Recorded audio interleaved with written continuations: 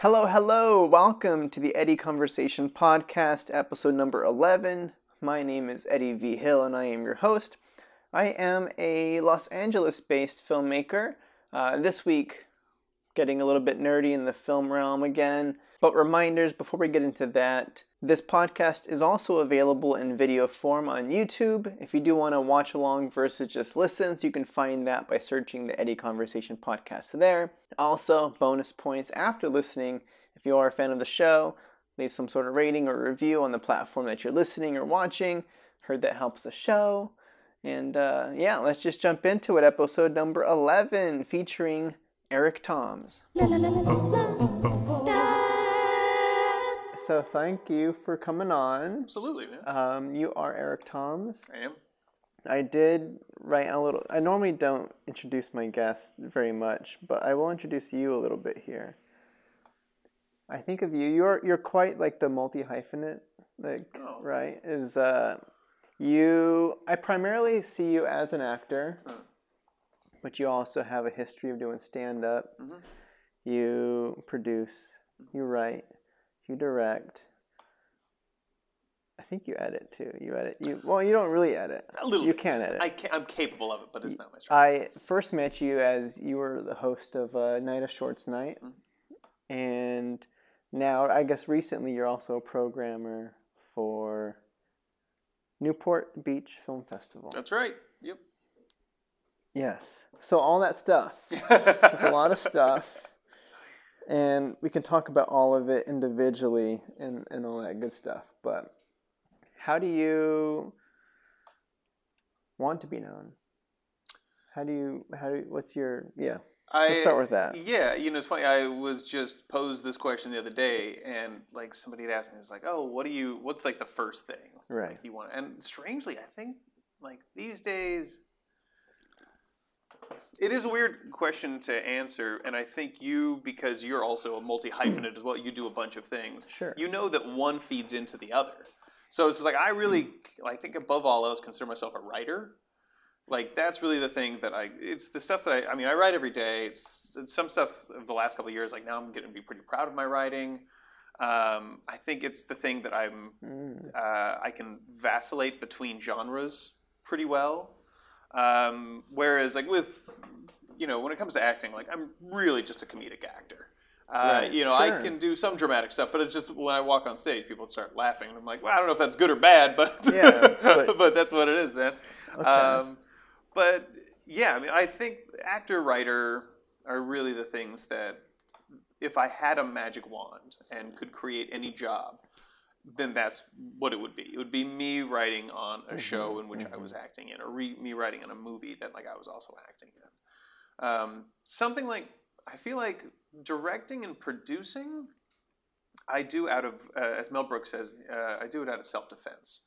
Like if I give it to somebody else, like, oh, they're probably going to screw it up, so I'll just go ahead and direct it. Mm-hmm. Or like, when it comes to producing, as you know, we live in this very DIY era.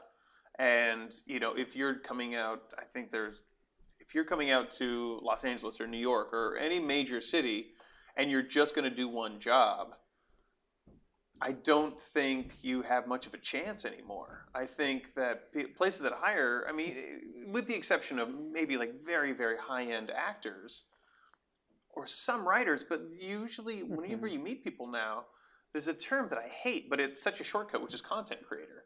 And I hate the idea of thinking of art or entertainment as content. Like that makes it sound like you're just filling up boxes into space. Like it's a little bit more special than that.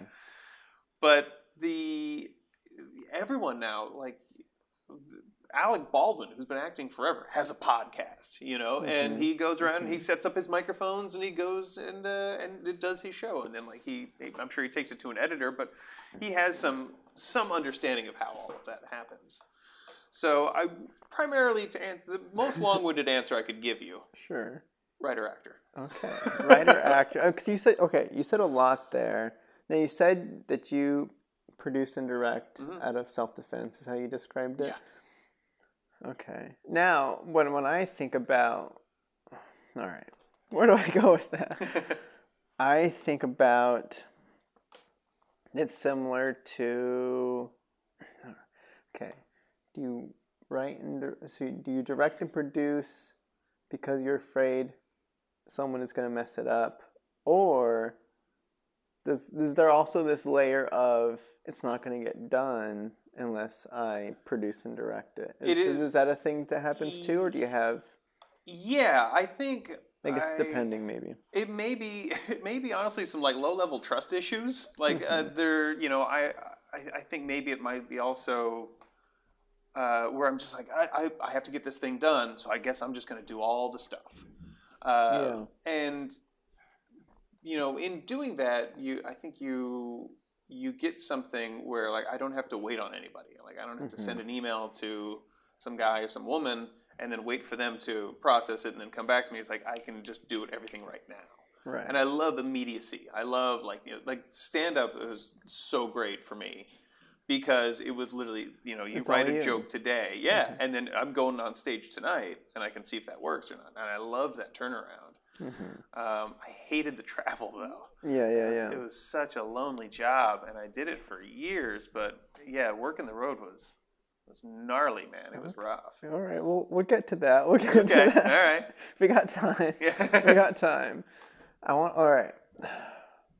So it sounds like, it's a classic thing. Like it's control feels good, especially when you're the curator of the idea, and like that's kind of where you're coming from. Is trust issues lead into the control of the product, and okay. All right, that all makes sense. Yeah. I was thinking about myself in terms of me as a writer. Initially, I wrote because I wanted to direct. Yeah. So it was a similar thing where I only did it because it got me to this other point. Where it sounds like that's a similar situation. Yeah. Do you like writing? Yeah. You do? Okay. I've written forever. I've written since I was a little kid. I always think about the creative, like, narratives, kind of short story stuff, like just prose with adventures of my stuffed animals and like that kind of stuff that I would try to write. And then, of course, I didn't know how to write. I got bogged down, even as a kid, with like, you get to writing and then you just like lose track of where it's going. This is going nowhere. Yeah. But yeah, I was always super big on the writing side, just... It wasn't my primary objective. Yeah, I have found, I think it's one of the reasons why I like writing so much is that like when you write something, it's done. That's it. Like you've written the thing. It's complete. What is tough about acting is, by and large, it's hard because if you want to act, you need an audience, you need probably a scene partner, you need a place to do it. Like there's so much that goes along with acting that can stop you a lot of times. I think it's a little bit different now with things like YouTube, and like putting yourself online. It's like, that's cool. You don't get the live audience feel. Yeah. But writing I do love just because it's so self-contained. Like you write a thing, like that's it, you're done. You wrote the thing. You're all finished. Yeah, no, for sure. It's definitely self-contained. I'm trying to figure out on where I want to go next. There's so many avenues, but okay, let's just stick with. You mentioned stand-up comedy. You mentioned writing. I did want to. You were definitely describing the night of shorts night mentality too, with moving to LA and getting stuff done. I don't know where to go. Let's hear about. I just want to hear more about you right now. So you mentioned the writers, kind of what you're honing into right now is more primarily what was your answer. So can we talk about your recent stuff, or like I know that you go with that. I don't know what you're working on. Well, I tell you, it's funny. So we're in November now, the lockdown, and in the first couple of months, I reached out to I'm doing pretty well financially. Not to say that I'm rich. Sure. I lost my job because of COVID. I was doing I was working on a Disney Plus show, but like my wife makes good money. We're afloat. We're fine. I know a lot of artists, who are single income, who their livelihood or maybe their side hustle was directly they lost their job. So I was seeking out artists to try and support people. And one of the people I went to was a guy named Nicholas Thurkettle, who's presented at the Night Shorts before. And I've never been a very effective Shakespearean actor. I've done it before, but I'm sweating bullets and I'm just trying to get all the words out in the right order. That's all I'm doing. So I went to him and I was like, hey man, I'll throw some money at you and you give me some acting lessons on Shakespeare. And he was fantastic. And in doing that, it kind of ignited something in me. I was like, oh, let's do some more scenes. And I contacted a few friends and I wrote a scene. It was kind of politically charged. Because it's been on top of mind for the last, I don't know how many years now. Probably. For whatever reason, Go on. So I wrote it out, and I got some friends together, and we did it via Zoom. And of course, the inevitable question was like, okay, well, what are you going to do with this? And they had said oh, you should film it and make it into a short. And I really didn't want to because it required 4 guys in a restaurant all sitting at the same booth talking. And I just didn't feel comfortable doing that. And also, renting the place would be difficult. All of these things. And then somebody else said, oh, we can do it maybe in a play. We'll do it in somebody's backyard. We'll socially distance. And I was like, that sounds kind of lame, to be honest with you. Yeah. So then I had the idea of oh, what about an audio drama? Because each of the guys, we all had kind of voiceover setups.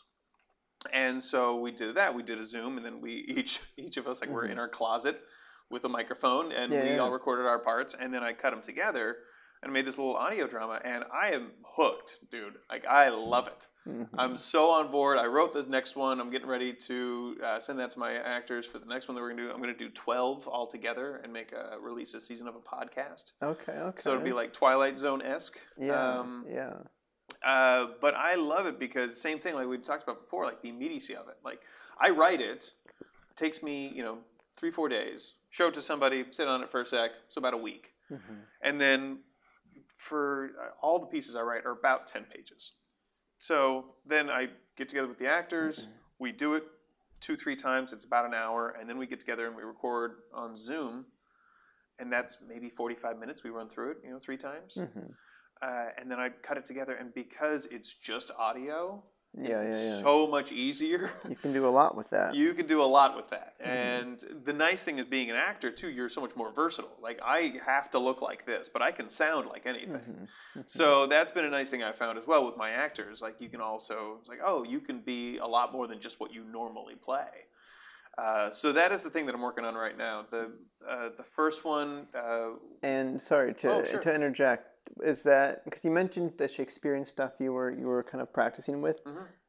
Are you writing Shakespeare? Does this lead into there at all? For some reason, my mind went to you guys are performing some Shakespearean stuff to start with, and then you're writing your own stuff. So I'm I was trying to see if Shakespeare. No, the through line was more Nicholas Thurkettle was one of the actors that I ended up using. Okay. Yeah, and I mean he really ignited that. Okay, let's get together and make some stuff in the safest way we know how, which ended up being these audio dramas. And the nice thing is too, there's so many of my actor friends are just sitting around twiddling their thumbs, waiting for the industry to start again. Yeah, and so. I get my pick of the litter as far as actors goes. Anybody's and everyone's available. They're all just sitting around. So I'm okay, cool. This could be a good opportunity for me to reach out to some people who are probably in upper echelons in the game who are probably still just waiting around, waiting for stuff to start. So I'm all right, terrific. Come out and do this thing. It takes have some fun. Exactly, have some fun. Yeah. So that's what I'm working on primarily right now. I veered a little far away from. I'm veering pretty far away from comedy. A lot of the stuff that I'm writing right now is people transitioning to a bad place. Usually the play starts off in a fairly mundane kind of spot. It's these, we introduce the characters and these people. And then it's they're slowly getting pulled into some dangerous or maybe devious somebody else's plan or plot. And that's kind of where my head's at right now. Okay. I am curious. We just had the election. I'm wondering if after this I might be much more upbeat. Yeah, you might be. So you said it's Twilight Zone-esque in a way that it's more. I mean, each episode is a self-contained thing. It's not a. That's okay. Yeah. Right. And yeah, some of my favorite episodes. I'm a huge Rod Serling fan. If you go inside my place, I've got like 3 or 4 framed pictures of him. He was had incredible, just the amount of work that he came up with was insane. I mean, he wrote, I think 95% of all the Twilight episodes, and there were 37 episodes per season. Like, it was an insane amount. And I think he was doing like a daytime radio show as well, and then would write movies and plays on top of that. Like, he was so prolific. Yeah. And he stood for, so many of the things that he fought for then we're still fighting for today. He was very, he stood up against fascism, against racists, against imperialism, colonialism, like all of these things. Like, he really believed in giving people a fair chance and a fair shot, and the little guy deserves just as much shot as some corporate monster. And he probably would have been much bigger, but he fought the channels all the time on censorship and things that they wouldn't show, and then they would take his ideas and water them down, and so he was not really well liked in the studio system because he was this guy who just made a lot of noise and wanted to, a strong voice. Very, very much so. Yeah. So I'm trying to emulate the things about the Twilight Zone that I like the best, and I go back and forth. My best friend is a guy named Jeff Prather. And he always wants to take my stuff and turn it into like Creep Show or something like that, where there's it's a moral play at the end, where the bad guy's going to get their comeuppance. And I'm not a big fan of that particular type of storytelling. I like things that are a little bit more open-ended, a little bit more interpretive. Maybe they don't spell everything out for you. The Crispin Glover, had said about art. It's like the idea of art is you look at it and then it's your interpretation of it. It doesn't matter what the artist's intention was. Whatever you take from it, that's its power. And I kind of like that malleability when it comes to a story. Here's the thing that happens.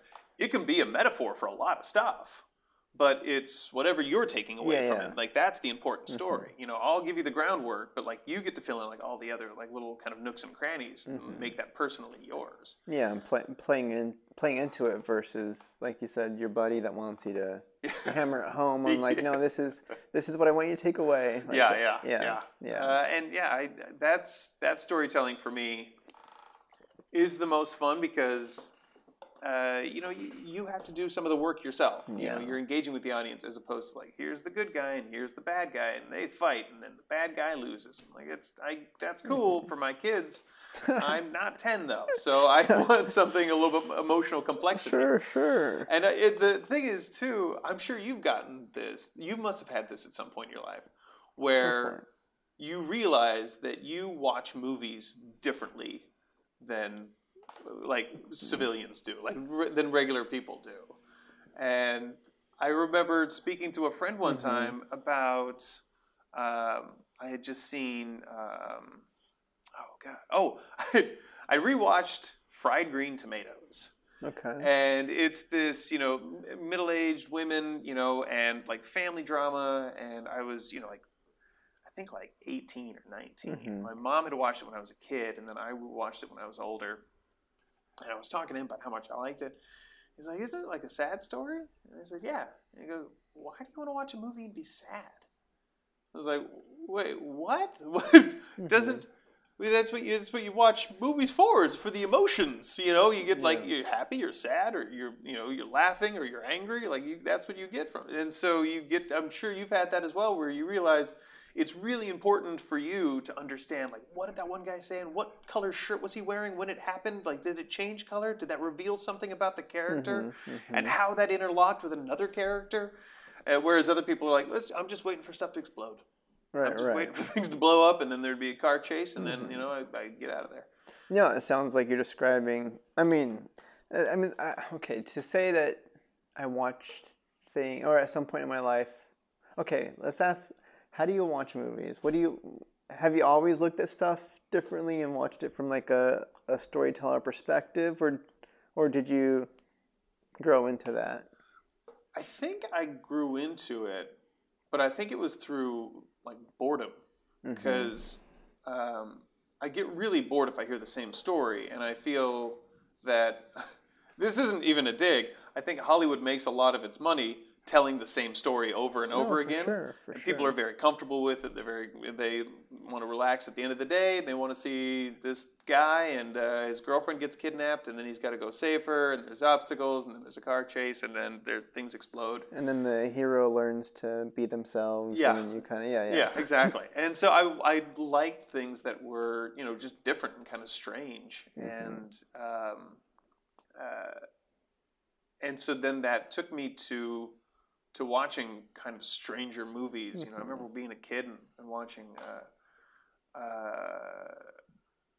things like Steel Magnolias, or watching Glenn Ross. Things that were, most of the time I didn't understand. Like Glenn Ross was over my head. I'm like, everyone's just swearing a lot. Yeah. But it was something different. And these complex characters, it's not always you're rooting for the good guy. A lot of times the good guy is also kind of the bad guy too. Right. I just rewatched Michael Clayton not long ago. And that's one of the fun things about George Clooney's character in that. You're not sure which side of good and evil he's on. He's kind of straddling a line. And at some point he needs to make a decision. And that's usually really exciting for me. Or whenever you're watching the character who is an anti-hero, who's clearly they're not even the hero of the story. They're the protagonist. They're the antagonist. They're going to die as a result of their things, and their friends are telling them get off the tracks. There's a train coming, and then they stay on the tracks and they get hit by the train. I'm fascinated by that when a story surprises me or shocks me, because I'm sure you're probably the same way. If you go to see some mainstream movies, you're usually 2 steps ahead. You're like, I know where this is all going. Well, there are tricks. Yeah. Well, okay. I was thinking multiple things while you were talking there. I feel like I've more recently changed the way I watch movies. I didn't necessarily always watch them with that critical eye, and it annoys my parents now whenever I go home and we're watching TV or watching a commercial, they're laughing at the joke of the commercial, and I'm like, I wonder how they shot that, or what kind of lenses did they use for that? Was that a 16? I'm like, that was a lot of camera movement on that. I wonder why. Whatever. I'm just looking at lighting and random stuff, and then sometimes I'll be watching very dramatic moments, and I'll be keeping in mind how much coverage they got on it. I'm like, whoa, they shot this on a wide, and they got a close here, and I'm like, they couldn't have shot that all at once. Yeah. And then I get impressed with the actors. I'm like, oh my gosh, the actor pulled it off, because continuity is big for me these days. Yeah. So I'm in awe of actors that can pull off the performance on all those different. So I'm just keeping track of how are they shooting this? What's. So I'm kind of watching more for that almost. Yeah. I get caught up in the coverage and the frames and that kind of thing, but I do watch mainstream movies, specifically the Marvel movies. Yeah, I know you're a big Marvel fan. I'm a huge Marvel fan. And there's a part of my brain I can just turn off and be like, this is my little kid version. Yeah. Growing up on Spider-Man and all that kind of stuff. It's just you go in. I stopped, you prep yourself. You don't, you stop watching the trailers. You stop. You kind of go in cold, not knowing what's going to happen. So you're not. Because I've ruined movies before where I've overly analyzed trailers and watched all the news coverage, and then you go in, you hate it because you knew. Because you looked it up. Yeah. All the moments that were going to happen. But I definitely enjoy the popcorn movies on occasion. Sure. Yeah. Oh, well, I think, you take something like big budget action movie can just surprise the hell out of you. And I think about Mad Max Fury Road. Mm-hmm. I have seen that movie probably 8 times. Mm-hmm. And 4 of those times, it was literally one of those moments of walking out of the theater do you guys want to go back and see another one? Do you want to watch it again? Because that was goddamn amazing. Yeah. George Miller, who's 80 years old. Yeah. Who's just still has a million tricks up his sleeve. Coming off of Happy Feet or whatever. Yeah, exactly. Dancing penguins, and then I'm going to have a guy with a guitar that spouts fire. Yeah. All right, man. I've only seen that movie twice. I got to catch up on that. But no, it's good. So good. I'll go watch it now if you want to. Let's do it. Okay. I don't know what we were talking about there, but oh, we're talking about we're on writing at some point, but writing and also like just movies and like at what point like did you start watching movies differently? And yeah, I think it was like high school. Well, I don't know. Did you have kind of like a cultural awakening at some point? You know, where you went from where you started kind of exploring like, oh, who are the artists that I really like, or like when you started like watching movies and you started wondering about coverage and things like that. What kind of roads did that lead you down? I don't know if I had. Yeah. Okay, like I was thinking about music. I think I was talking to somebody about music recently about I have my favorite band and I researched like who the band members were. Yeah. But like I only ever did it for one band. I've never really done it for anybody else. So when I think about movies, it's kind of like Marvel. Yeah. It's kind of Marvel. I look into because it's my dream is to direct a Marvel movie. Yeah. So I'm like, where do these directors come from? What did they make? What's their tone? How do they fit into their puzzle? And I kind of investigate kind of that side of things. But I don't know. I don't know if I don't. It sounds like you probably did it a lot more deeper than I have. But well, I mean, not just with movie stuff. I feel like I need to do more homework. That's what it sounds like. Well, that's the fun part. I don't know, like looking at like all the work out there. Like, I love that, and there's thanks to the internet, there is no shortage. You can look at art all day, every day, and like never see the same thing twice. But when I was like starting in like middle school, a couple of my friends invited me to their church, and I hadn't gone to church as a kid, and so I went for like 3 or 4 years, and I had a great experience. Like the people who ran it were fantastic. Okay. It was a Christian church, but they were pro LGBTQIA. They were pro choice. They were very liberal church. But I stopped going because I kind of just didn't buy it anymore. And so then it asked the question of like, well, what do I believe in? And so I got like into Buddhism, and I was reading like Jack Kerouac, and I was reading Neil Cassidy, and started then it was like, okay, well, where else can this kind of like Eastern philosophy kind of take me? And then it, like that spewed into music and art and everything else. And I think I really wanted to solidify just what I believed. I needed some sort of bedrock in my life. So if somebody comes up to you and asks you, like, "Hey, what do you believe in?" Like, I have something that I can say. Yeah. And yeah, that led me down to watching more complicated movies on subjects or from places that I've never been to or maybe hadn't thought of before. And they were always the most rewarding part was always coming back, watching a movie that was filmed in the 70s in Jerusalem, and the experiences that it's a life I don't know, but they're still living things that I do know. Right. Like jealousy or anger or hate or lust or whatever it happens to be. It's just like, oh yeah, I mean, that's communal. That's all of us. Yeah, the human experience. Yeah. Right? There's always something to pull. You can pull anything from. Yeah. And that was a very unifying feel. I think that was one of my bedrocks of like my belief structure is through art. Is just that like there's nobody that's so far gone that you can't possibly understand them. Like we can all understand one another pretty well, and it's not that hard. You usually just have to sit down with somebody one-on-one, and you sit and talk for a little while, and you can people. But I mean, from what I've heard or witnessed, people are very what's prone to agreeableness. Is that not agreeable? When you put people together, there's this want of just wanting to get along with them. Like it's just kind of some compatibility. It's just you just kind of need it. Yeah. You don't want to fight. We don't like that kind of stuff. We just like it online, I guess.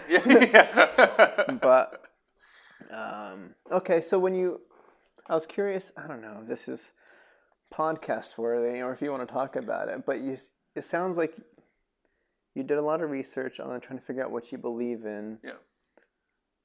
What do you believe in? What did you discover through all that? I discovered, first off, I usually believe that anyone's feelings, or how about they feel about things that are larger than them, is their spirituality. Whether you're a religious person or not, there's some level that on you that, I think needs to think about things that are larger than you, be it just, astrophysics, or if it's, some sort of messiah that you follow. And on some level, I do have to say that I'm agnostic, because, you take something as large as, like, let's say, the universe, and I cannot describe half of the things that happen in the universe. It's hard to even fathom the universe. Exactly. Yeah. And so to say, like, I understand exactly who God is, and here's what he looks like, and he's got a kid, and here's like all, like, I don't think I believe any of that stuff. So there could be a God out there. I don't think there is, though. I really do kind of try to live my life existentially. And I think Sartre, who wrote primarily in the 1960s through the 80s, I think he had the best form of existentialism, or at least the thought that I grapple onto the most, which is that, life is meaningless. Like, you can do anything. You can do whatever you want to. But you have to make things important for you. So if building a house is important to you, that's great. You do that, and then you have to pump yourself up a little bit. Just like, I made this thing, and that's important to me, and so that makes my life good. And so that is really what I believe. I believe that you have to find the things in life that make you happy, and do them for the fact that you like doing them, and hopefully you're not a narcissist or a sociopath, and you only care about yourself, and and you're caring about other people as well. But you're building things, you're making things, or trying to help other people in some way. Like, those are you go to sleep at night and you have a clear conscience. You just feel good about that. So that is really what I believe. Okay, yeah, that reminds me. Wait, I'm just going to pull it up really quick, because I don't know if you, I don't know how on Instagram you are, but I started reading a book today, actually, that speaks to what you were saying. Yeah, Sam Harris. I'm reading Waking Up. Oh, okay. A Guide to Spirituality Without Religion. Yeah, nice. It was recommended to me, and I'm only 20 pages in, but the foundation of what he's saying is basically what you're saying. Yeah. It's like the thing about life is trying to find that underlying the through line of happiness, where you're kind of just like in this happiness lifeness. So kind of like by default, you're already happy living the way that you live, and you're kind of just taking things as they go, and you're already in this like default coasting of finding being one with who you are, and something weird. So I'm curious to that, like, it's kind of the breaking down of the ego and like all this kind of stuff of. Well, it's gonna hurt my brain at some point, I'm sure.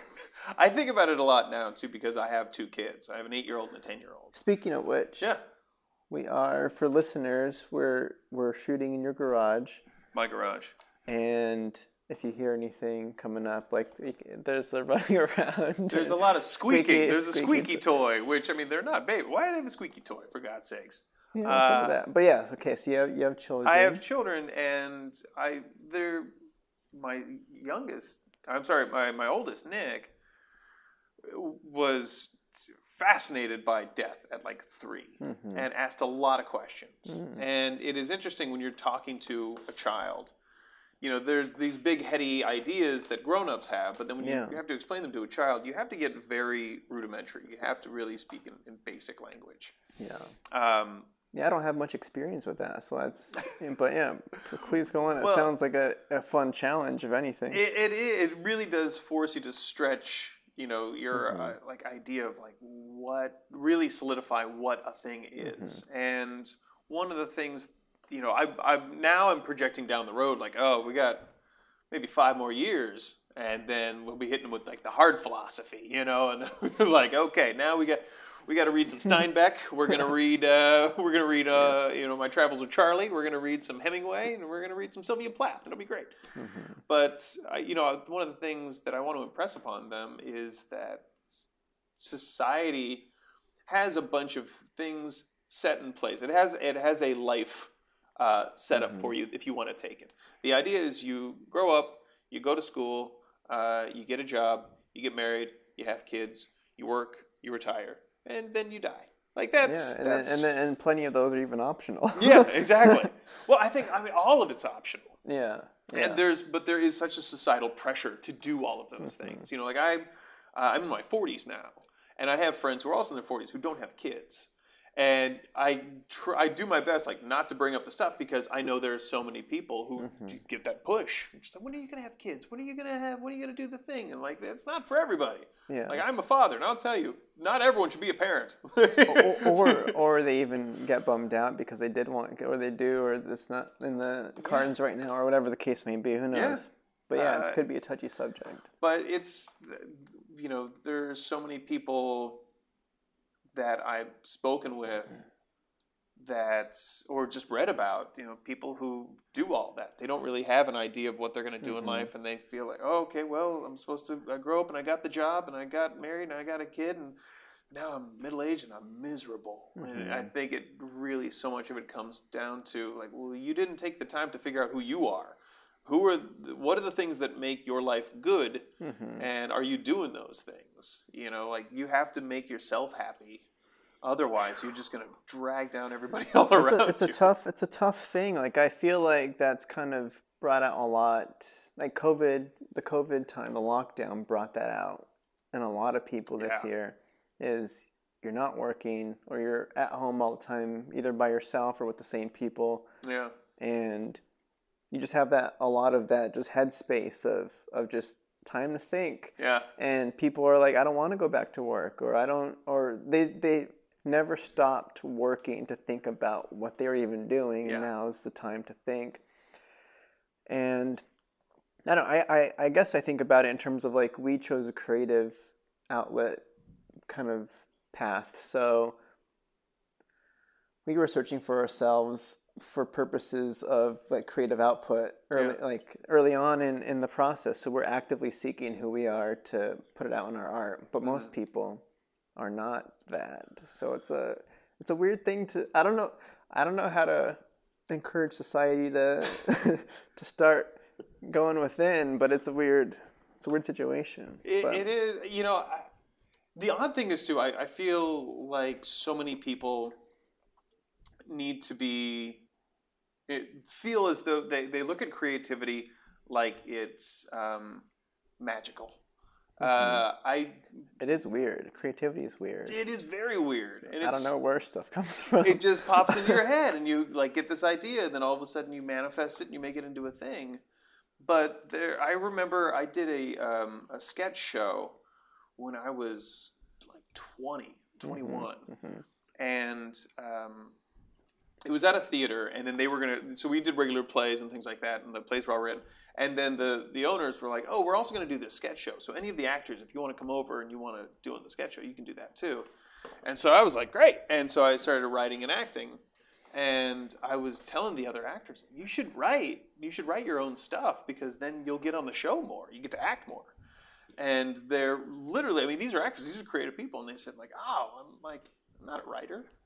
It's like, no, the only thing that makes a writer is somebody who writes. Like, that's it. Like, if you put anything on paper, congratulations, you're a writer. Yeah. But I think a lot of people feel like they have to take classes, or they have to do something special in order to be a creative person. Yeah. So you really don't. Like, just that's the whole industry in a nutshell, though, isn't it? Like, there's this mysticism that's laid over the whole process. Yeah. That scares people off before they even give it a shot, or they don't. I don't know. Like, I don't. Oh no, it's the absolute truth. I think, you know, that's funny if you go back to, like, old world Hollywood, you know, like Jack Warner and, like, you know, back in the day. That was, I think, what made them so much money. It was just like, the glitz and glamour of Hollywood. Like, we know what we're doing, you don't know. So just stay out and let us do the thing, and then give us $20, and we'll show you a movie. Where it's really, when it comes down to any creative pursuit, like any pursuit, like you can pick up the basics pretty fast. Usually, if it's something that you care about, it becomes a craft, and then you get better and better at that craft. But you never finish learning. There's always something new, and you should always strive to be that perpetual student. So you're always learning about the new technique or something different. For sure. Well, I mean, that's the cool thing about being in film in the first place. It keeps it interesting. Is even when you do have all the tools, there's still a new story to apply it to. Yeah. New decisions to be made, new collaborations to kind of how is it working with this person, and everything changes all the time. So even as good as you get, it's still, I could imagine, it's interesting forever. So this is kind of like a cool deal. Yeah, but I think what you said is exactly right, though. I think with the lockdown, a lot of people are forced to look inside, and I think people are trying a lot of new things that they hadn't tried before as well. And I think that could really unlock a lot. And does seem to be this strange circadian rhythm that everyone is on, Everyone through the baking process. Everyone became a baker for 2 months, and then all of a sudden, everyone was redecorating their place. Everyone started doing they were all in the same cycle of things. But I do think there's probably a lot more people. Somebody picked up that guitar that they had in the back of the closet that they just hadn't used forever. Or just started writing down stories or drawing or something like that. Yeah, because I know you were.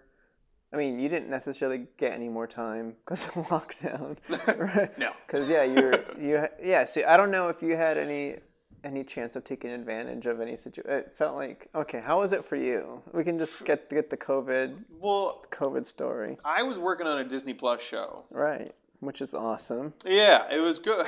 So my first day was a Wednesday. I went in and we taped the show, and then the second day, they called me and said, hey, listen, you can come into work if you want to. We don't have an audience, because I tell jokes in front of the audience. We don't have an audience, so if you want to, you can come in, but you don't have to.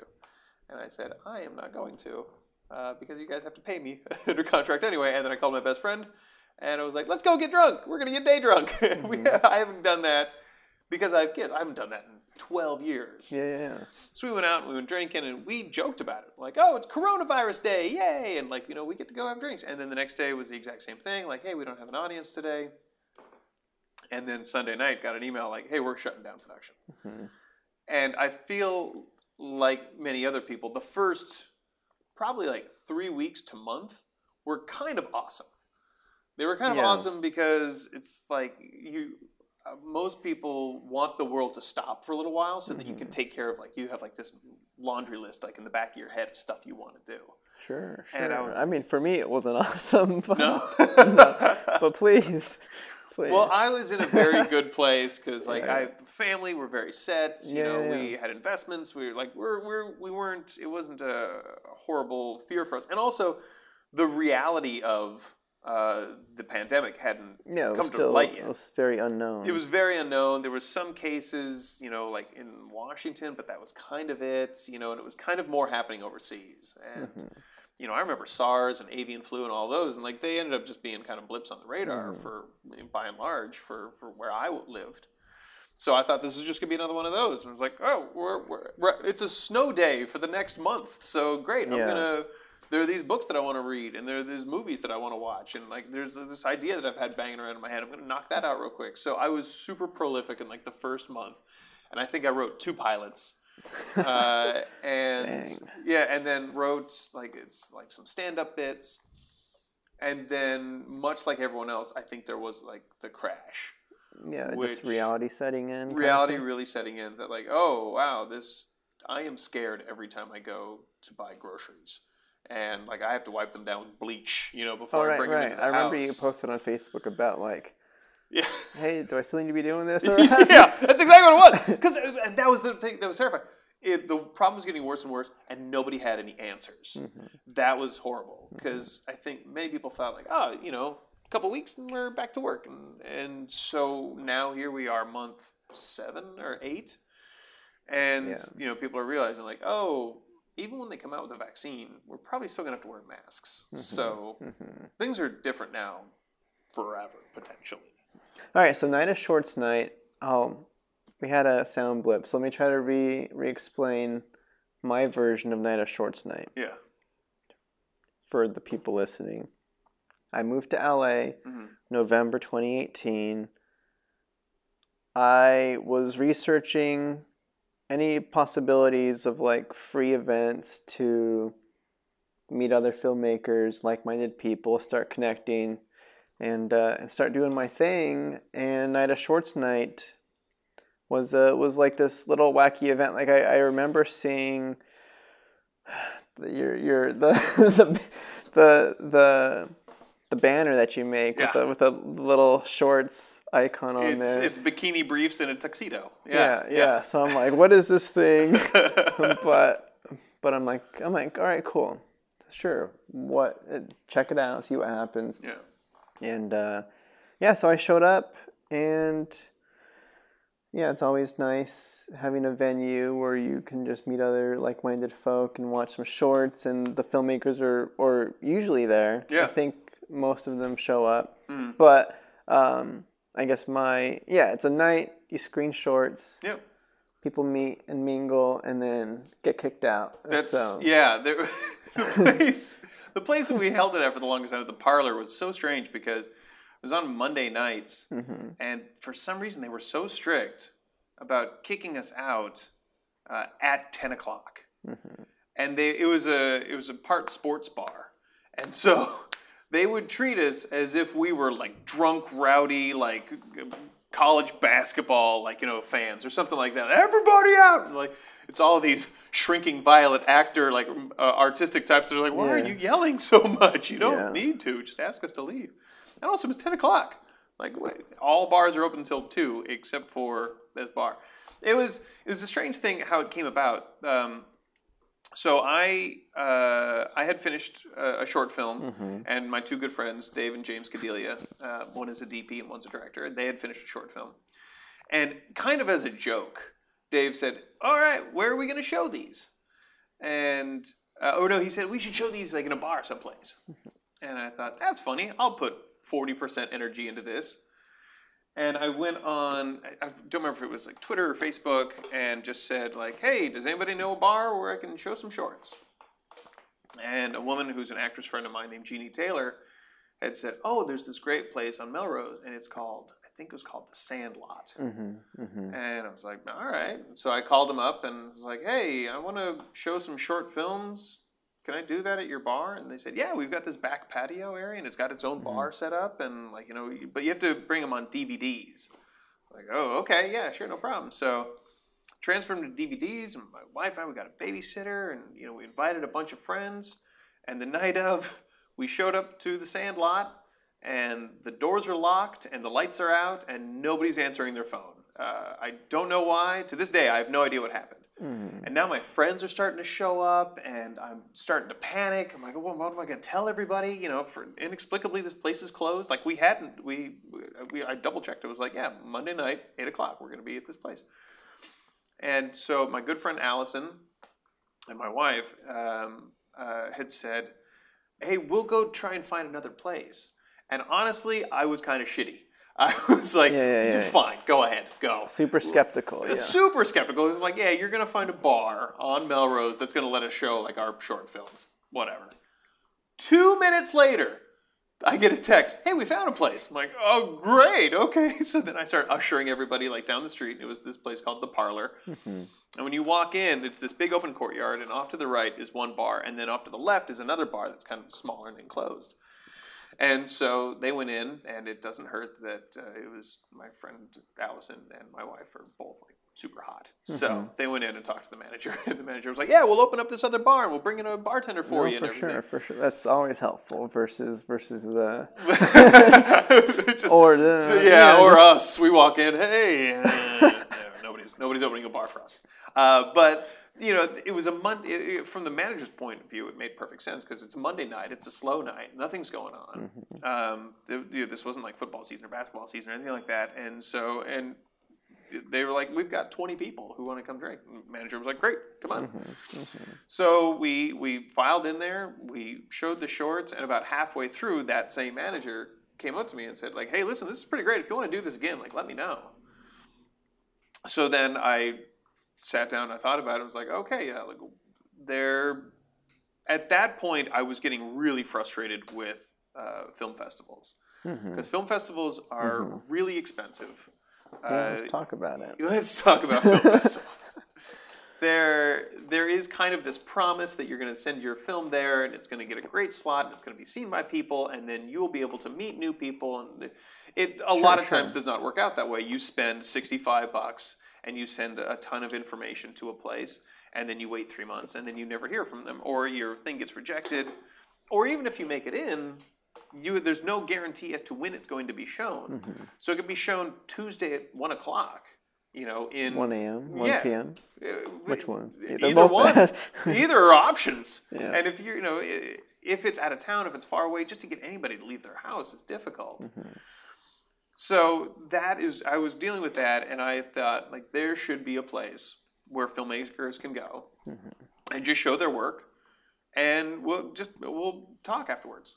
And it made sense being a stand-up comic because that's how every comedy show, when you're starting off, works. You just go to a bar and you say, hey, if I bring a microphone and a speaker, can we do stand-up here, next Tuesday? That's what every comic starts off doing.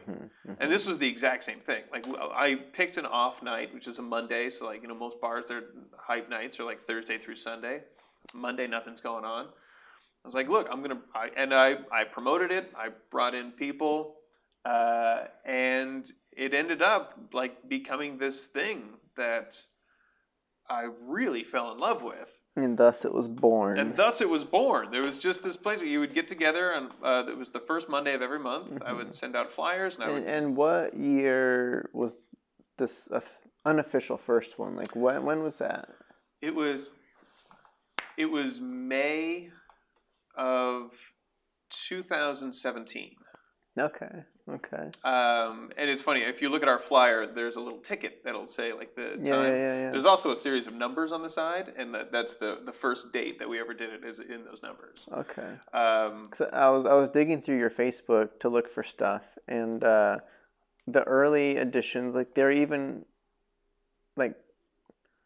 subtitled names for some of them was Empire Strikes Back and A New Hope, and I'm like, wait, what week is this? I did that. I was being very clever because Empire Strikes Back I did it twice because I did it as I think episode 2. And then I did it again as episode 5. Okay. So the second one we did and the fifth one we did was I was okay, Empire Strikes Back, because that was number 5 of the trilogy, but it was also the second one that I watched that was released. Right. So it was convoluted. And then after a while, it was I'm just gonna number them. Yeah. So we started numbering them, but it was great because I got to watch short films. I got to meet filmmakers. And then putting it together and hosting it, I'm a comic, so that's my wheelhouse. That's just what I do. But the best part was usually after the films, because we would get done around 9:15, and then at that point, everyone's had a couple of drinks. They've been sitting next to the person for an hour or so. And we never showed that many shorts. That was the experimentation process. If you show 10, do you show 2? How many do you show? The official start time of the event was typically 8? The doors would open at 8. Okay. And then because it's Los Angeles, everyone got there at 8:30. Yeah. So then we would start around 8:30, 8:45, and then I would show half an hour's worth or whatever. Showed about half an hour worth, and then after that, people got to mingle, and it was nice because. There's a lot of events that happen in Los Angeles that are networking events, but you just walk in and you're just a person, and then there's 100 other people who are just sitting there. There's no context, And you have to walk up what do you do and what are you here for? Oh, okay, cool. This way it was there's the actors and there's the filmmaker and they're right over there, and you've seen their stuff, and you can go talk to them and they can talk to you. And the proudest moments I've had is when people have connected from Night of Shorts Night and gone out to make their own thing, and it's happened 4 or 5 times now, and I'm delighted every time it happens. Warms your heart. Warms my heart. Okay, I wanted to dig into, because I used to back in Reno, I ran the Reno Film Collective, and I'm well aware of what it takes to corral people together and kind of support other artists and prop them up and help them with some sort of step in their process and all that kind of stuff. So I was curious as to, you said May 2017. Yep. So it almost made it 3 years. Yeah. 2.5 years. I don't know. It was 3 years because our last show. Well, strangely, we had two last shows. The manager who was working at the parlor, he moved to Austin. And then the new managers that came in did not understand the Night of Shorts Night at all. They didn't get it. They looked at the poster. And they're like, what is this? But they were a sports bar, and that's where they made all their money, sports bars. And so, is that going to mess you up? Should I turn? Okay. It's fine. They made their money, it was a sports bar, and that's where they made their money. And so these artists coming in once a month to show their shorts, it was just a headache for them. So they didn't want to do it anymore. So we had our last show in January. No, our last show was in December.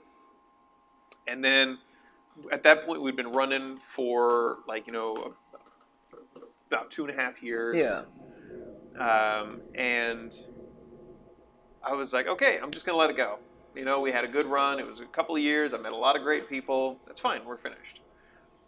And then one of the guys who attended Night of Shorts Night said, hey, a buddy of mine just bought a bar. Do you want to maybe do it over there? And I was like, oh, I'll go talk to the guy. And I went, and the bar was beautiful. It's this place called Night Night Bar. So it worked with the name theme as well, Night of Shorts Night at Night Night Bar. I'm like, that's great. It was downtown. It was a really cool space. And we did, so I talked to the guy, and he was into it. He loved it. And so we did 2 shows. We did a show in January and a show in February. They went off really well. I was so happy. I don't feel like I made it out to those ones. Yeah, it's well, you know what? I had posted a whole bunch of things saying the show was over, and I said goodbye to everybody. Yeah, and then these 2 shows popped up, and I was like, I guess we're gonna do it here now, because I was ready to just wash my hands of it, and just leave it behind. Yeah. But it found this new life, and so we did 2 shows there. It was terrific, and then the lockdown happened. So, and same thing, and then I missed a month. It was, I think March, we didn't do anything. And there was that same decision too. It was like, well, can I do the show online? Right. And some people were trying to do that. Watching stuff via Zoom when you're on the call, it's like, it's terrible. It's a weird process. It's a very strange process. But before we jump into that and the evolution through lockdown, I am curious about. All right, I want to get a sense of where the fulfillment came in, because you kind of hinted at the fact of like when people got to meet together and meeting other filmmakers is cool, of course, but like my one experience putting up a short there was probably my least favorite time at the thing. Yeah, I much preferred. Because I made the mistake of inviting friends to the event. I feel like that was a mistake. Really? Yes. Because I was stuck entertaining the people I asked to come out, and I didn't get a chance to meet anybody new, even though my thing had screened. So I used it as an excuse to hang out. Yeah. And it was cool seeing people, but then I was like, oh, I just saw the same people I already knew, and I showed it. So I usually get more enjoyment just going there to watch and having no pressure of like I'm just here by myself or whatever the case may be. But that was like a weird thing to That's funny. So then when I think about you as a host, like I know that you would always make a good effort of coming to say hi. You'll say a couple of things that make sure that I know that you've been keeping up. And you're like, oh, how's the thing going? And like, oh, sweet, he knows who I am. Yeah. And he's keeping up. That's cool. Yeah. So that was always very much appreciated. But then, of course, you got to get back to your thing and talk to this other person that came in. So I don't know, like I wanted to talk about a couple of things. One thing was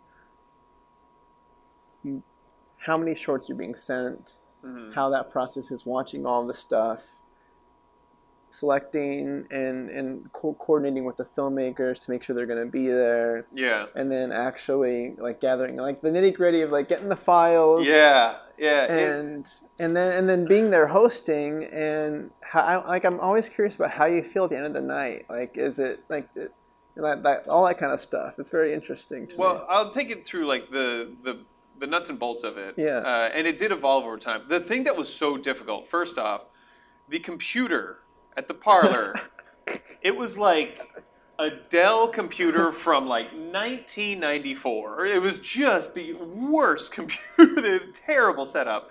And so at first we were burning DVDs, and like that took forever. And then we realized like, no, we can actually put it through, like just stick a thumb drive in, and we can actually watch it that way.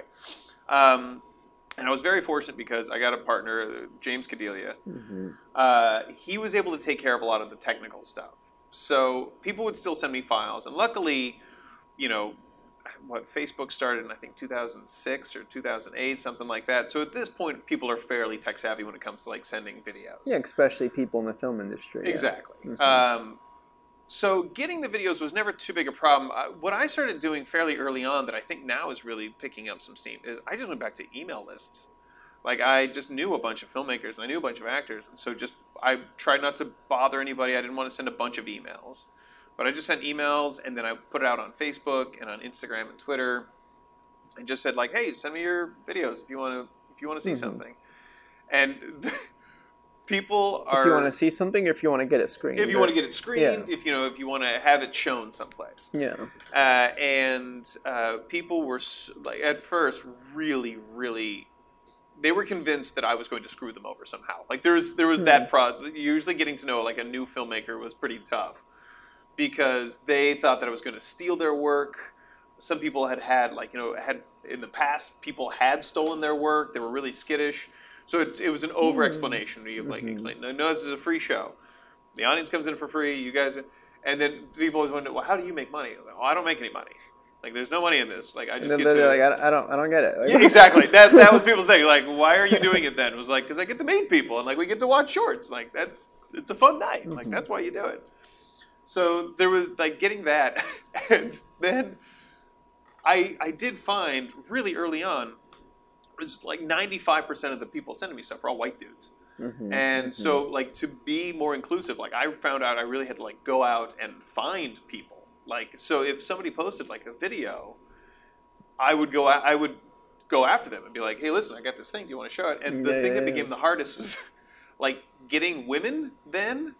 Because there's a guy approaching somebody on the internet and be like, hey, do you want to show your thing? All of them were convinced I just wanted to have sex with them. And it took so long to like, no, I'm married. I got a wife. I'm happy. It took so long to convince people like, no, we're just showing this for fun. There's definitely an art to that side of things with, I don't know, because I don't feel like I ever had that issue. It's like a weird... I was going to say, I spent a lot of time, let's say in college, practicing how to talk to women. And like I wanted... Because like all through high school and stuff, like I just couldn't talk to girls at all. Yeah. And then I'm like, you know what? I just want to be the type of guy that can talk to a girl and it just be like a normal thing. Like that was like a goal of mine for a long time. Yeah, yeah. And then like through, I don't know, different college club, like running club and kind of stuff like that. Yeah. I kind of developed a like, oh yeah, like we run, all right, sweet, I have game nights and you can invite, like it felt natural progressions to like, all right, I can invite you over, it's not weird. And then it translates to the film stuff too, like getting, because like there is that, it takes an effort to diversify, let's just say even your crew and cast, like that's an effort. Otherwise you get the defaults, which like, straight white dude. It's just all the dudes. It's so many dudes. So many dudes. So, yeah. So I guess did you have much success with getting better at that? Or I finally did. Yeah, like the longer we did it, and when somebody was able to go someplace and actually see pictures and see like, oh, this is a thing. Like this isn't just some creepy guy. Like come over to my basement. You know, like it was an actual. So the longer we did it, the easier it became. Yeah, and then. And also, you know, especially filmmakers who've been here for a while, like, they would talk to their friends. And it's like, then their friends would, you know, can I pass this information along? I was like, absolutely, sure. And then so people would contact me that way. But it's always been me chasing down shorts. Because I would get, for each month, probably 10 to 15 submissions. Because again, you're screening depending on length, like maybe 5 to 7 shorts. Yeah. So then. And what's hard is, you need them to be a certain length. If they were over 15 minutes, they were killers. Like, that was really my cutoff. Mm-hmm. There was a few exceptions. There was a woman named Carolyn Hayes. I showed her short, and it was like 21 minutes because it was meant to be a pilot. And I was really on the fence, but it was very good. So I'm like, all right, cool, we'll do that one.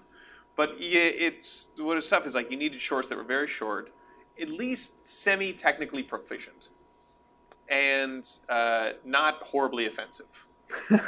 And now my whole thing, when we first started, just a little offensive. A little offensive. It's not bad. It's got to be a little offensive. But when we first started doing it, I wanted to invite everybody. I was like, let's invite everybody. And if your short sucks, then it should be shown. And you should know, because that's when you realize it sucks. It's a learning experience. Very much so. I mean, I'm sure you've had the experience where you've edited something so much you can't tell one frame from the next, and you're thinking like, oh, it's all done, and then you have somebody over your shoulder watching it with you, and then that's when you see all the mistakes. You're like, oh, this is too long, or I should have added music here, or like, this is stupid, what am I doing? So that's the kind of experience that I wanted for people. Like, come watch your thing, and then you will really see in front of a live audience. That's how you learn what's funny, what's too long, what's sad. Yeah, it always felt like it's like a nice kind of like safe space environment. It's kind of how I mean, that's good. That's what I was hoping. Yeah, that's what you're trying to curate, right? That's absolutely what I was trying to curate. Yeah. And so, some people would, it got to the point I wanted to grow the audience. And so, it took James, my partner, to say, he's like, well, you have to show better shorts then. And I was like, oh, all right, fine. Because, I mean, literally, there was some shorts that we were showing, somebody had shot like on their flip phone or something. It's like, that's good that they're making stuff, but we need to have a certain level that people come to expect when they come out.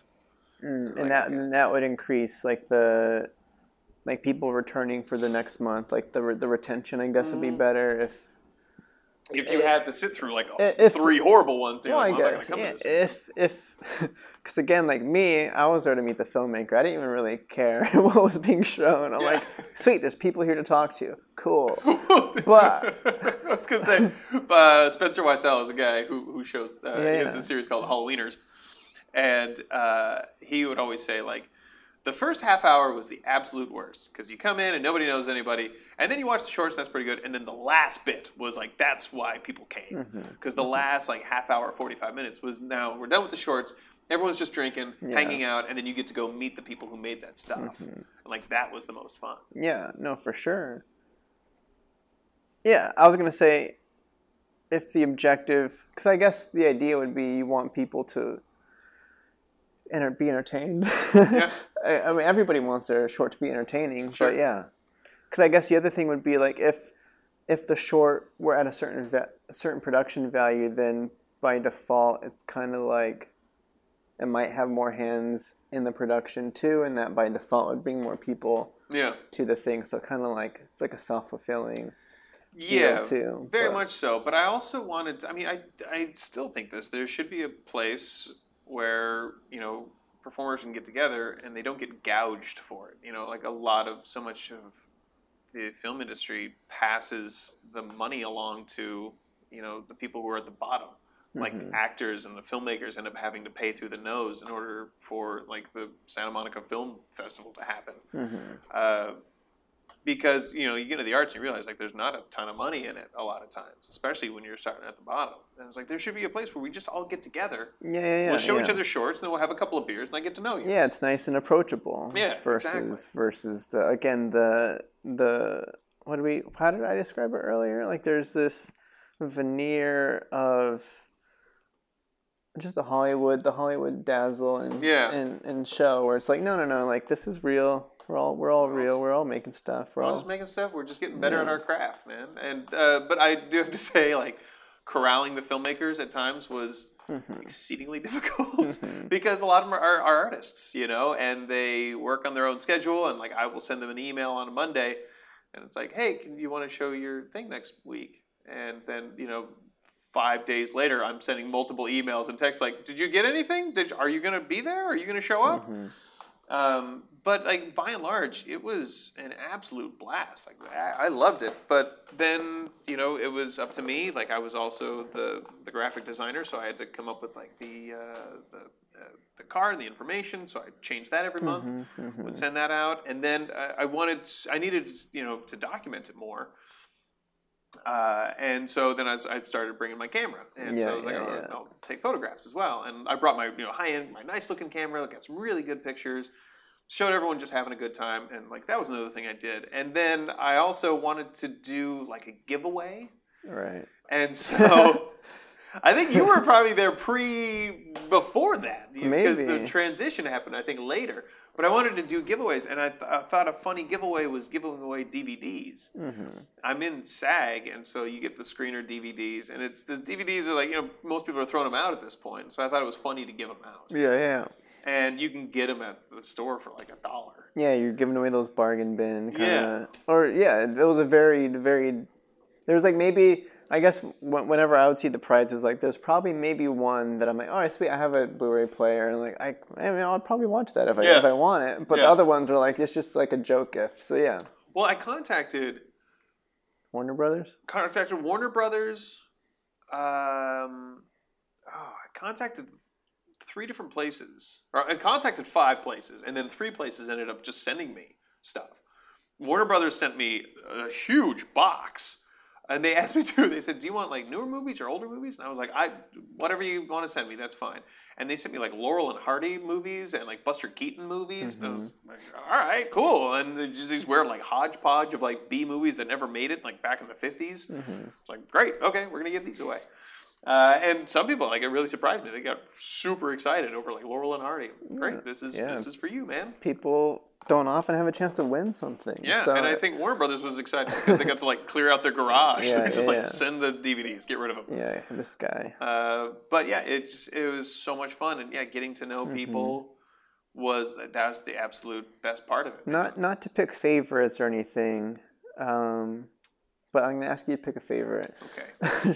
There was a young visionary filmmaker named Eddie Virgil. Oh, please, Virgil. He touched me. Oi.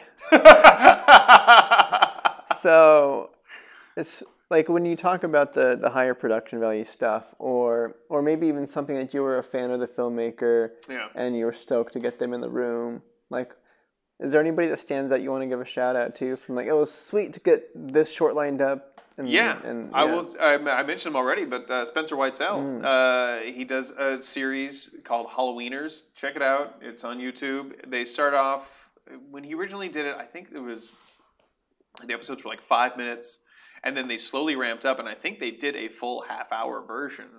And then they started doing these really bite-sized ones that were like 60 seconds long. So like he's really played with it. But it's him, Megan Lewis, and Charlie Sanchez, like the 3 main characters.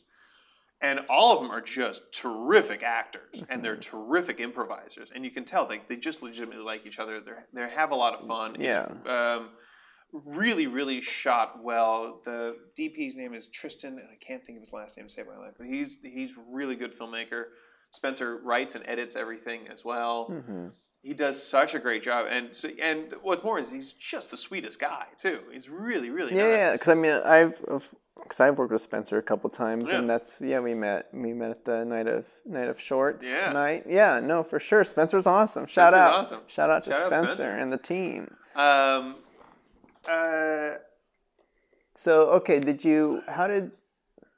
so was he one that you had to kind of like hound down and be like, yo, this is a thing I want to... Because I know when I first showed up, you were like in the middle of some sort of spanning, like you were screening all the episodes, like 1 episode a month. Yeah. So I don't know if that was like pitched to him. You're like, yo, I like your series, or yo, what's going... I don't know. I don't know if you say yo, or...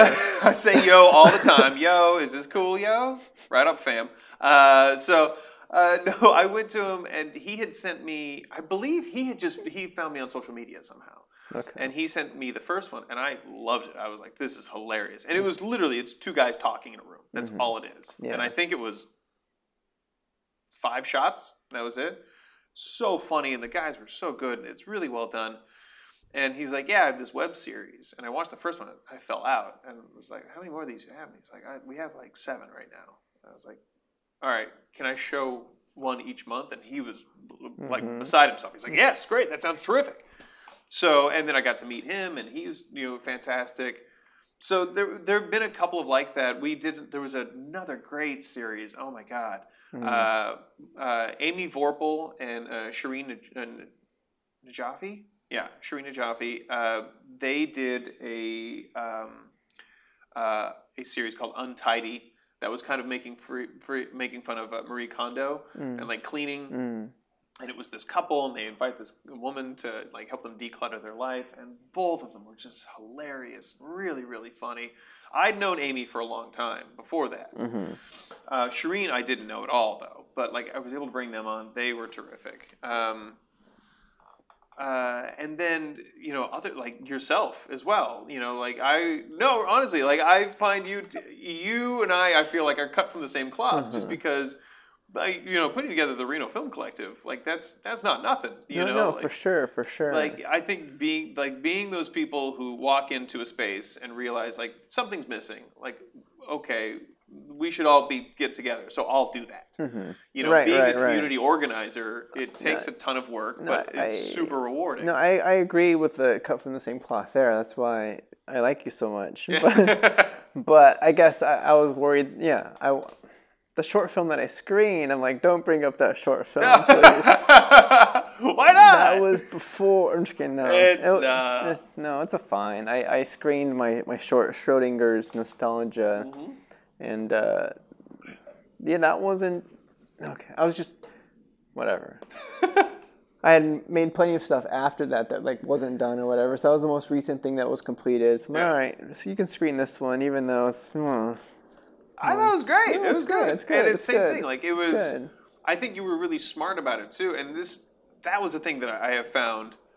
I don't know if it's this generation of filmmakers or if it's kind of always been there, but you find that the best filmmakers or the most effective filmmakers are the ones who typically kind of look around themselves first. Like, what do we have? All right, we have this stuff. Okay, well then let's make a story with this stuff. Yeah, I mean, if you want to get it done. If you want to get it done, exactly. And you have that was a really smart short because it's 3 guys sitting around a poker table, and it's talking, and then you were able to play with a lot of the elements in it.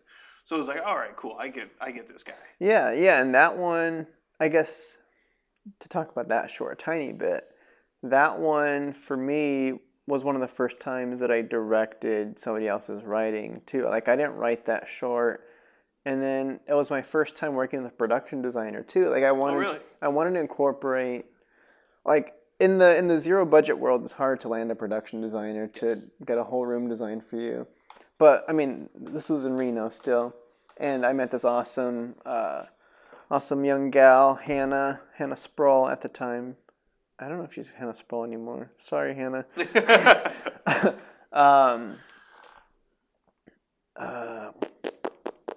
And that was cool having a production designer for the first time. Like that room, like we're playing it as a basement, kind of like the classic basement bro, the guy hang spot, and we redecorated like this little den nook into this whole space. So we actually built the space like for the first time, and I was like, "Sweet, this is cool." So I was for me, it's more about all the pieces coming together and like working with a couple of new actors for their first time, giving an actor that I'm a big fan of a shot at the main character. Like all that stuff plays into it for me is the fun stuff. The actual short itself, I'm like, it's not technically the Eddie-ness that I'm trying to put forward these days, but whatever. I think that's one of the tough things about being a craftsman is the fact that that like whatever you've just made, you will hate eventually because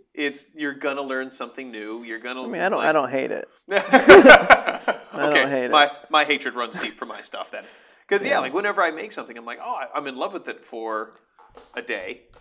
And then I start watching it. I'm like, I should have done that. And I think, knowing what I know now, I would go back and change these things. And like, I think that just comes from like you're honing your craft. You're always finding something new or something like you can improve upon. Yeah, growing too fast, too quickly, and then you give it 6 months. You're like, oh, Yeah. I learned a lot of new tricks since that last one. Exactly. And correction on myself right now, Hannah Sproul is now Hannah Knapp. Hey, congratulations, Hannah.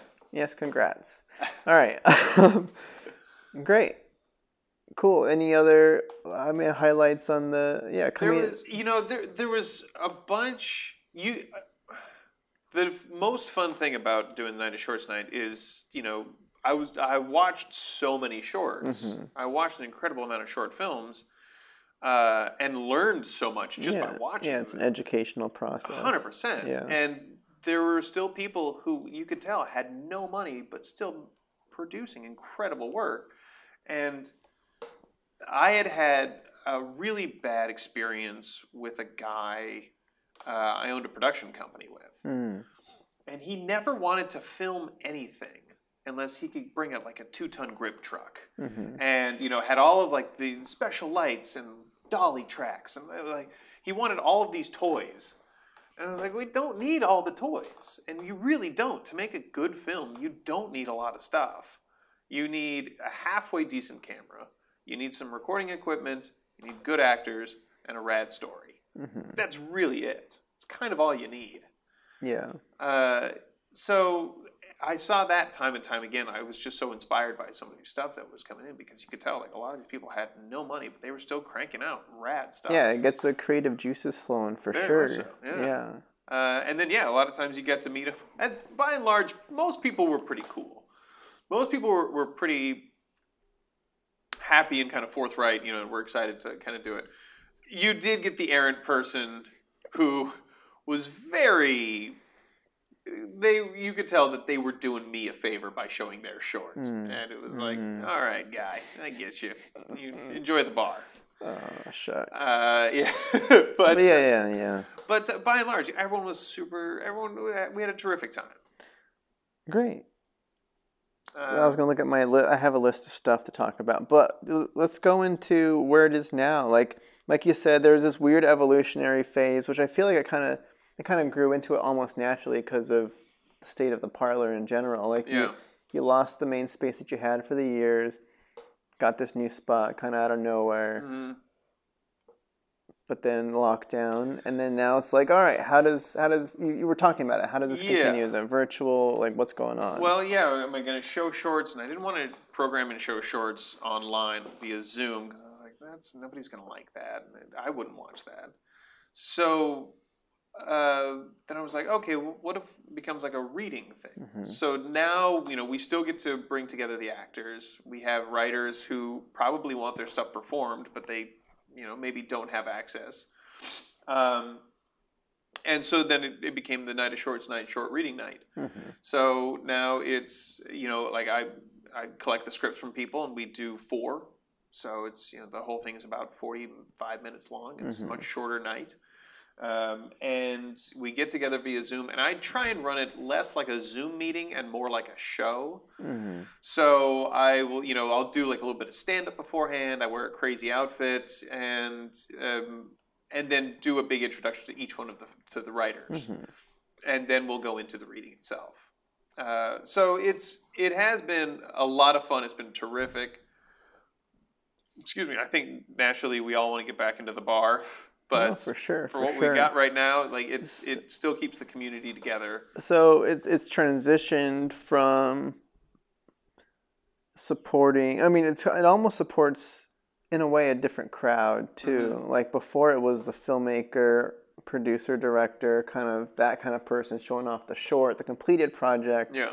Now it's a writer submitting the writing, and then actors are being assigned roles of that to be performed as the entertainment. Correct, yeah. How does that work? So do you hit up like, hey, these are the, like, 'cause the scripts you're going to go into the night with ahead of time, and do you set up specific, like, a cast of actors that read out all of them, or do you have different, like, how does that play? Like middle of the month, I'll send out an email and then kind of blast like on social media, like, hey, I'm looking for scripts, and then they usually come in pretty fast. And we only have 4, so it's not a lot of slots. So I get those pretty quick, and then I'll go through and I read everything. And then I'll just, at this point, I mean, I've been in LA for 15 years now. And I just know a million actors. And the nice thing as well, I will say about the lockdown, is I'm no longer relegated to just LA actors. Like, I know people in San Francisco, people in New York, people in Chicago. It's like, well, now they can participate too if they want. There's a woman who shows up regularly every month. She's in London. And every month she stays up till 4 in the morning. And goes from 4 to like 5 a.m. and watches Night of Shorts. And Taz, bless your hearts. Thank you so much. Nice. She's rad. But yeah, I will reach out to the actors. And like I said, you know, like so many actors at this point are just sitting around waiting. They want to perform, you know. They want to do this. So they're jumping at this. So do you collect actors for each script? Or is it that night? Yeah, it's sometimes there's a lot of hand motion. I do a lot of this first off, and then it's there will be some specialty people that I'll get for certain scripts, but chances are if you're reading in one, I'm probably going to stick you in a couple of others. Sometimes you have like really specific people. Like, you know, we had there was 2 scripts that we had that had trans people in them. And I realized, like, my own limitations. Like, I don't know a lot of trans people in general, and I certainly don't know a lot of trans performers. And so because of this, it was like, oh, okay, cool. Well, I know some people in that community, so I can reach out to them. And it's like, so, like, those people, I had to get, like, very specific. But then having said that, I'm happy to, like, well, do you want to just read some other parts, too? You want to be, like, you know, cashier? Or like Greg? Sure. So, like, that's also been really interesting as well. It's just, like, kind of expanding the pool of, like, performers that I know. Yeah, no, that's cool. And it's great when it comes to, you know, my own projects. Now, like, I have so many different people to pull from. Oh, my gosh. There's a ton of folks, talented folks just kind of laying around. Yeah. So is it still ongoing? Is that still all right? It's still ongoing, and because I've gotten into audio dramas, I've been playing around with the 2 different ideas. One, doing an audio dramas night, where people would send me like short audio dramas, and then we would play them. Because I think just listening to audio on Zoom is a lot less taxing than having video. So the idea is like you would come onto a Zoom meeting, but you would keep your video off. And then you could... You're just saying on the bandwidth sense is what you're referring to? Yeah. Well, I mean, just in general, I think from a stress level, I think, you know, when you go onto a Zoom meeting, you got, where does your place look like? Is it clean behind me? How do I look? Am I all right? You know, and then you're staring at somebody who's staring at your face, and there's this moment of like, are we supposed to talk now? Or do we have to make jokes? Or what? Do we just keep staring? I'm also working on my computer while this is going, just so you know. And I think if you have your video off, I think it's just a lot less stressful. So then the idea being that I would then introduce and we would play 4 of these audio dramas. My only issue with the video off scenario, I don't know, it's probably not an issue, but like there isn't the pressure of being present. Yeah, being present. Yeah. And you don't know if people are watching. Like it's like, are you guys listening or like that kind of thing? But well, my hope is, by keeping the audio on, you could hear people laugh or people, gotcha. or something like that. So you can still hear the audience in some way. And then the other thing that I've been working on for the last 3 months is doing a live show. So the Night of Shorts night, but it would be outdoors. I have a projector. Yeah, I think you told me a little bit about it one time. Yeah, but it would be very specific. It would be like invitation only. You know, I would invite like, you're on the list.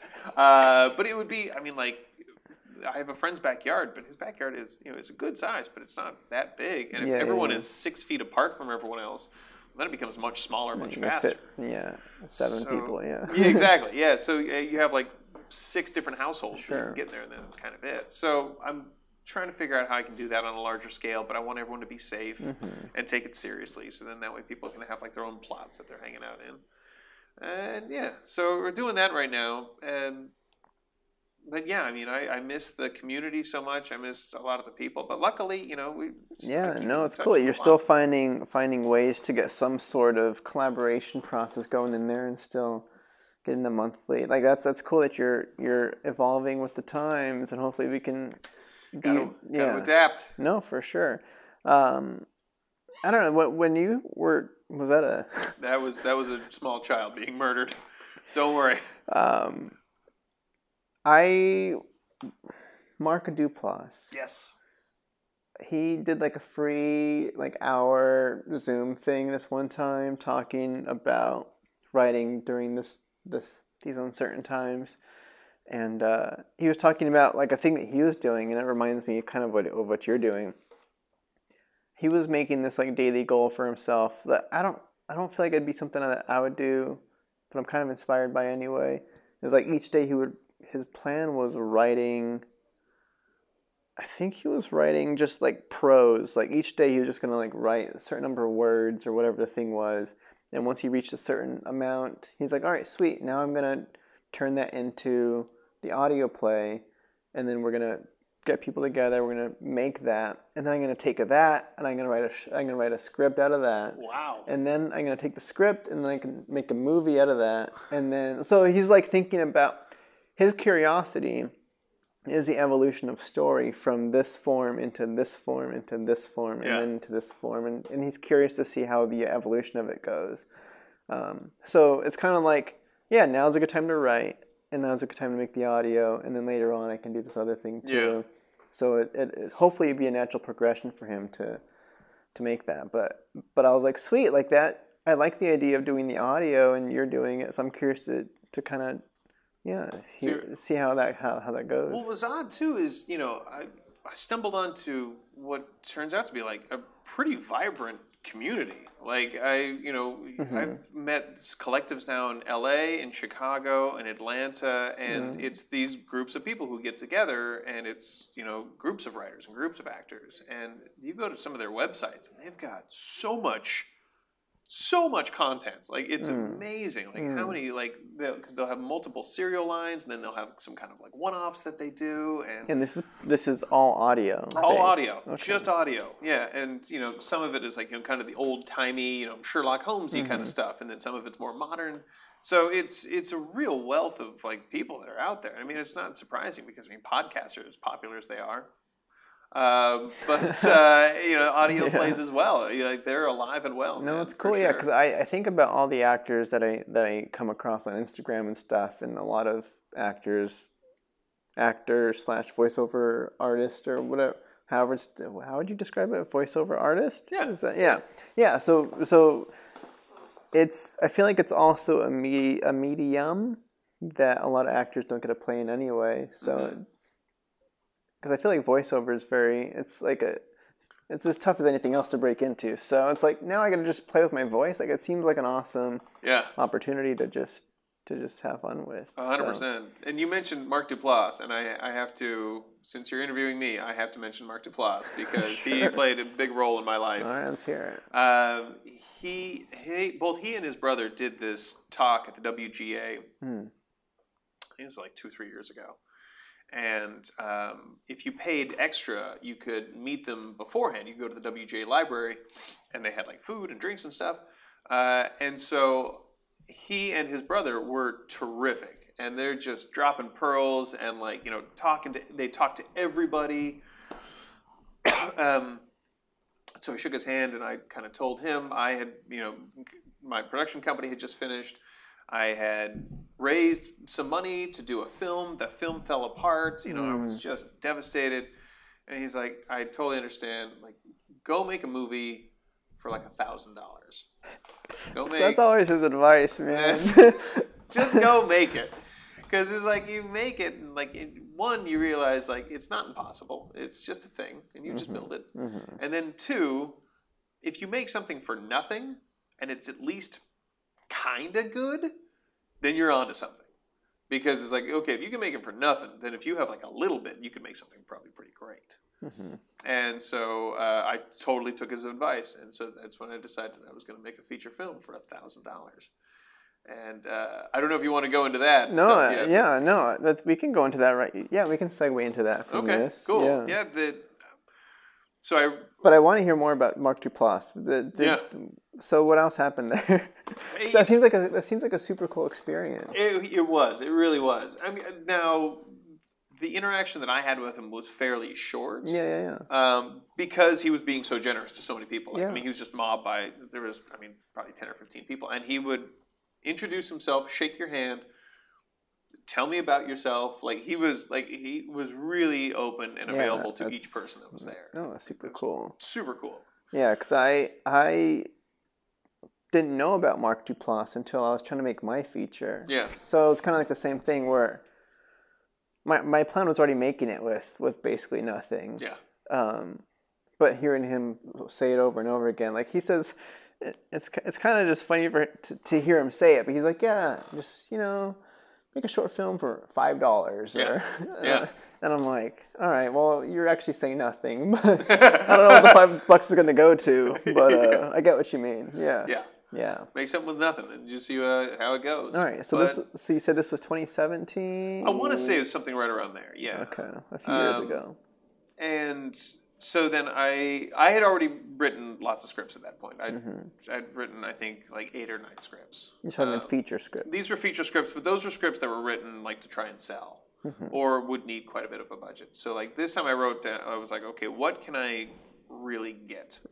You're writing to produce. Exactly. Versus, yeah. Yeah, and you know that, where like you're kind of wearing both hats at the same time. It's like, I want to write the sequence, but like I can't write the volcano in there. Like we're not going to get a volcano. That's not going to happen. So instead, let's make it like a parking lot. We'll get the parking lot. And so I wrote this piece. I knew I wanted the characters to kind of reflect how I grew up. So the characters were kind of like lower middle class, maybe upper lower class. And, were these suburban dorks who really wanted to be thugs and they wanted to be badasses and they were just, goofballs. And then I knew I wanted to make it at least genre. Mm-hmm. So then that way, because I wanted to go from top to bottom, because I felt like a phony. People were asking me advice on making movies and stuff, and I was giving advice out when I clearly had no idea what I was talking about. Mm-hmm. So I was like, all right, I'm going to make a film from the inception all the way through the sale. Mm-hmm. Like the idea is I'm going to sell this. If I sell it for $1, great. Then I can say that I understand all of this production. And so I wrote this movie called Bakersfield Noir, and it's. I kind of used the reluctant detective as my character. So it's like, okay, and it was an unnatural detective too. So instead of making it a detective, it's this stoner who like is a wannabe rapper, and his best friend gets killed, and he has to solve the crime. So I'm like, okay, great. Like that you can sell to somebody. Mm-hmm. Like if you're just sitting there across from me, like I can give you that in a sentence. But I wanted to put as much of it into it as I could, and I knew I wanted to have like a car chase scene, and I knew I wanted to get the car crushed, and I knew I could kind of do that. So just a lot of phone calls, like to like auto places, like, do you crush cars on site? And they're like, yeah, sure. It's like, if I brought in a car, would you crush it? I'm like, yeah, sure. I'm like, okay, great.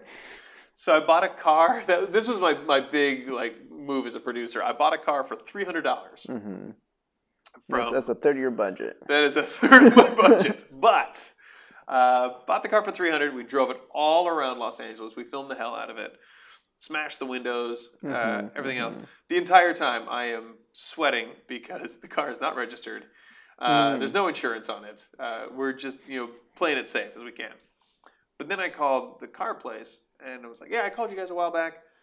You guys have crushed my car. They said, yeah, well, it kind of depends. I'm like, well, it depends. What do you mean? They're like, well, if you just bring it in and we crush it, we'll charge you $200. But if you let it sit in our yard for 30 days, then we'll pay you $200. And so I said, great. So I gave them my car, and then we showed up on the day when they were going to crush it. How does that work? The idea is they leave it in a yard, and then anyone can walk up to it, and they can take parts out. Okay. Exactly. And then they buy the parts. Yeah. And the car worked, for all of its foibles. It got you around. Mm-hmm. So, yeah, they waited 30 days, and then I called a bunch of buddies, and we had like 7 cameras all around it. We recorded the whole thing being smashed. We actually even had a camera inside the car. My buddy James Cadelia, again, he had worked on the last Star Wars movie and the last Star Trek movie.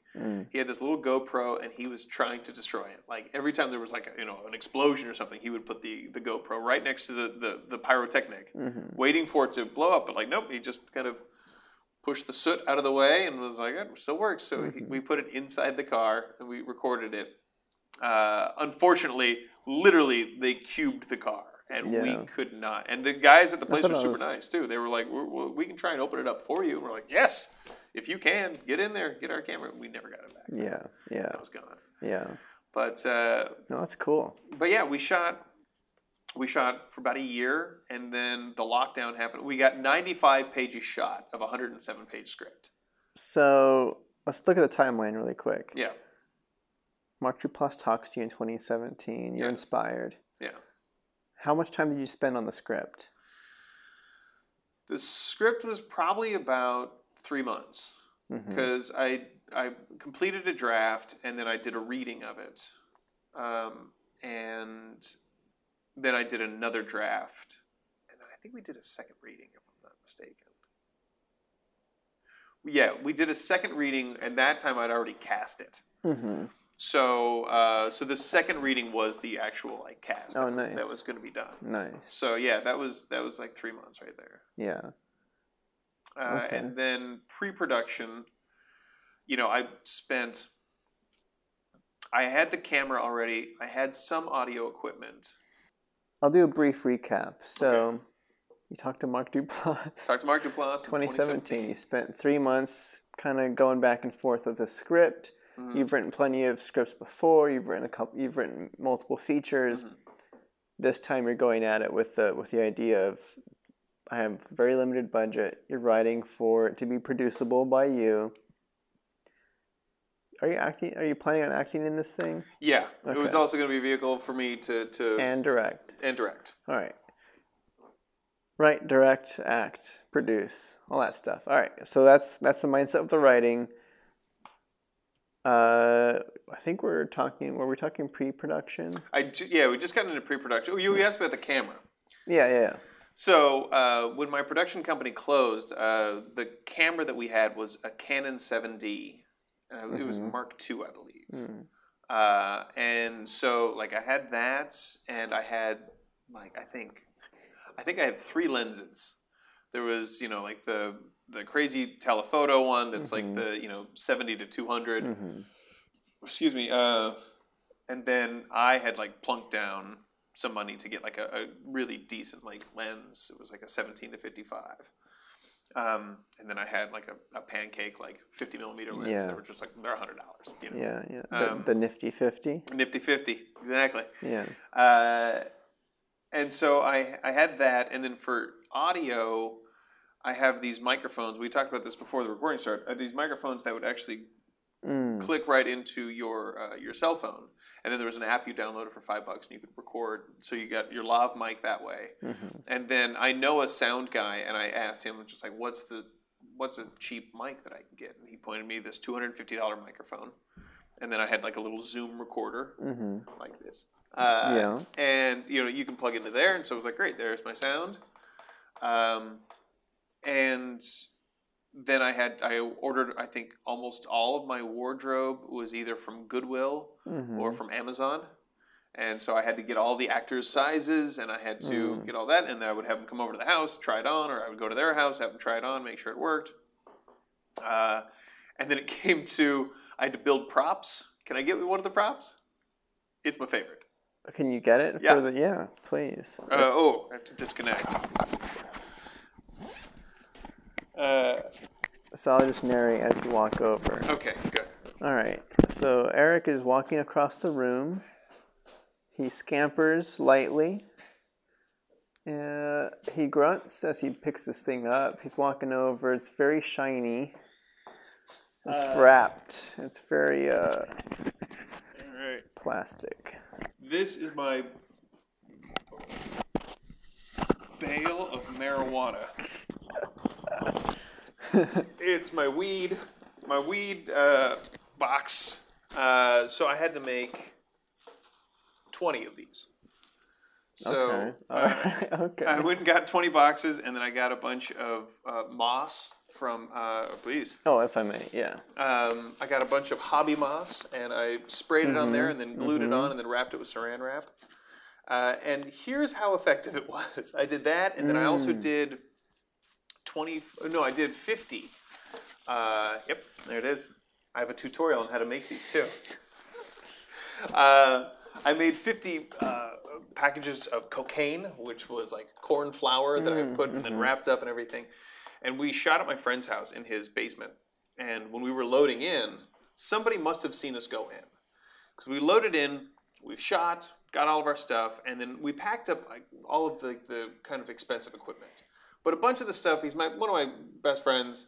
I was like, I'm going to leave some of the stuff in the garage. So the next morning, I get a text from him at like 7 a.m. And it's a picture of his garage, and somebody has like ripped the door open. Now, I will say, his door was like already kind of falling apart, but somebody ripped the door open, and they stole all of our props, our drug props, thinking that they were real. And I so badly wanted to be there when somebody cut open some some flour and took a line or something like that. That's crazy. I couldn't believe it, man. So they stole some of the clothes, some of the costumes that we left behind as well. But luckily, like they didn't get anything that was like irreplaceable. Nice. But yeah, built all the props, set all that stuff, location scout for everything. How large was the cast? You mentioned this process of the costumes. Like I'm trying to imagine what scale. There was really main characters are probably like six main characters, but we did have a couple of like ancillary, like one-offs, one-liners here and there, things like that. Yeah, your day players are exactly. Yeah. Okay. So luckily, like I said, it sounds like a sizable sizable workload for such a production. It was. I was also really careful too, though, because I knew how many lav mics we had, and so I couldn't write any scenes that had more than 2, maybe a third person in it, though. So every time there's a scene that we would shoot, I was always very, very acutely aware of the fact that like there's going to be 2 people because we only have 2 microphones, so like that's all we're going to get. Yeah. But like luckily we got away with everything fairly well, and I think just because they maybe felt bad for me, I got some really good actors. So they felt bad for you. I think they were. You just mean like, because they respected you? No. I'd like to believe that, but I think the truth of the matter was probably no. People don't show up because they feel bad. I don't think that's a thing people do. I think you're right. I don't do that. Yeah. I don't do that. But yeah, we went into production. We shot. I had to be in the production manager as well, and like see what time we were shooting and get everything together. That was the biggest. Oh God! I mean, when you're shooting low budget, no budget, everything counts so much. If you forget a roll of tape, well, you're screwed. You can't work that tape because you don't have the tape. You have to make sure you have everything. You have to be really diligent about it. And that was the thing where I would just always just have a piece of like lead in my gut, just like if I forget anything, we are just. Yeah. And it happened once or twice where we would show up to set, be ready to go, and it's just like, oh, we don't have like the Zoom recorder. I'm like, oh, hang on, everybody wait, I'll be right back. Drive to my house, come back. But yeah, I ended up we shot, and I made it a point to 1 to feed everybody, and 2 to shoot as fast as we could. I didn't want anyone sitting around. I didn't want anyone to devote like 8 hours of their day. Like that was too much. It was like let's shoot in like 4-hour blocks. So then that way, it's not your entire Saturday or it's not your whole Sunday. Yeah. You're being very respectful of people's time. Yeah.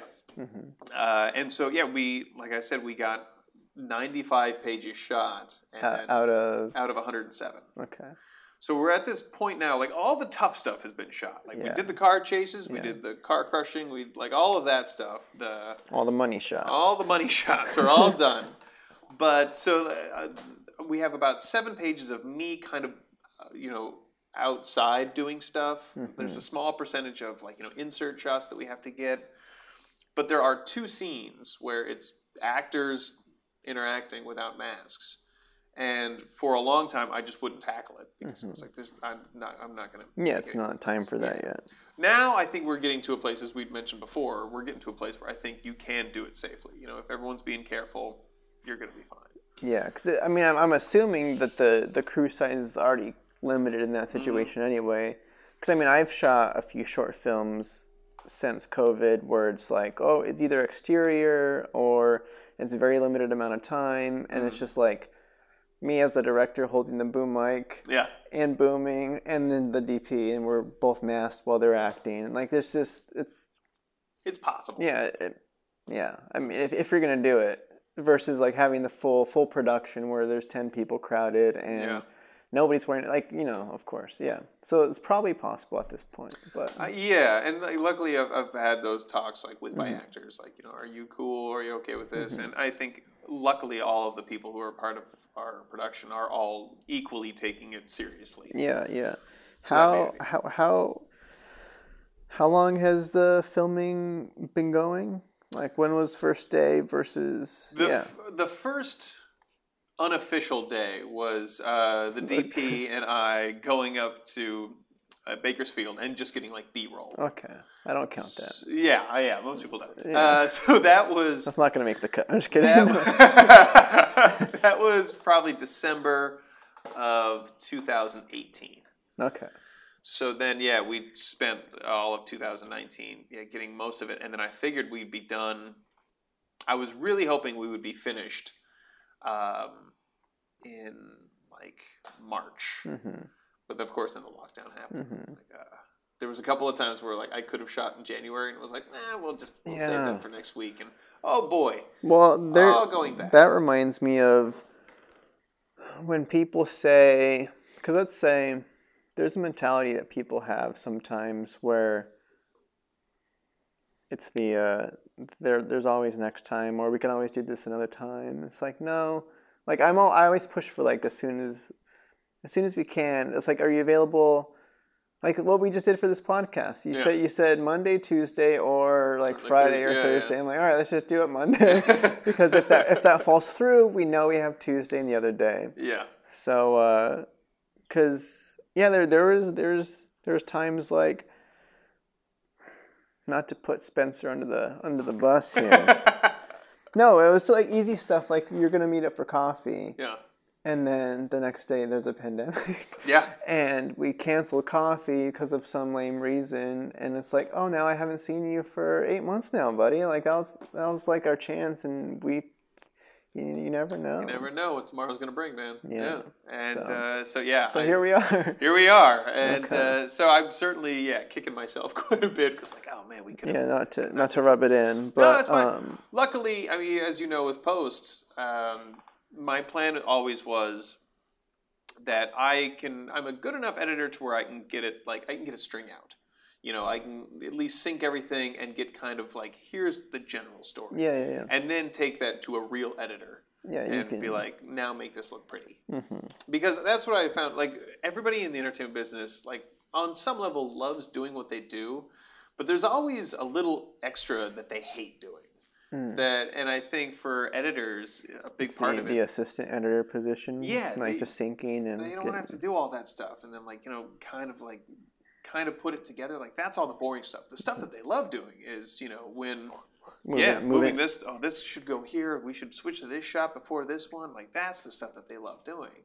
So great. Yeah, well, absolutely. You know, I'm going to get it into this place. My plan was originally I was going to get it to this place on my own, and then also because of the pandemic, I have a couple of friends, and one was this young woman. And she had moved to Los Angeles and been here about 2 years, I want to say, to be an editor. Jobs were kind of starting to happen, and then everything stopped. Yeah. And so I had asked her, I was like, she's in a studio apartment with her boyfriend, and they're just doing nothing. They're just bored. I was like, well, if you want something to do, you know, if you want to work on my film, and she was delighted. Yeah. So her name's Laura Dern. Laura Dern.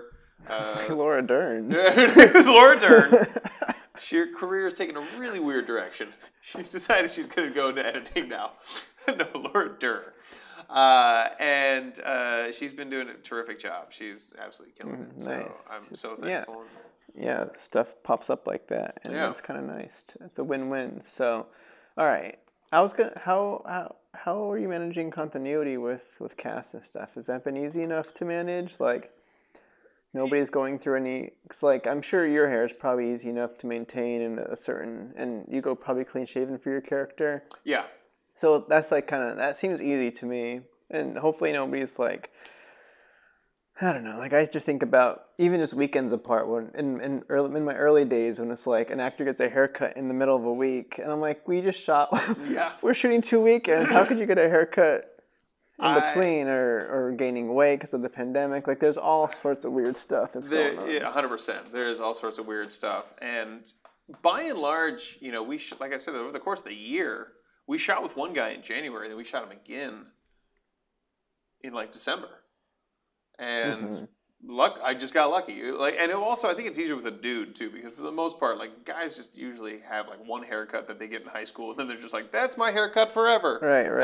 And so yeah, that was his deal as well. Mine was actually the most difficult because the sides of my head were shaved, and I had lines in them, and then I had a mullet. Now the mullet was like a hairpiece that I would attach. Yeah.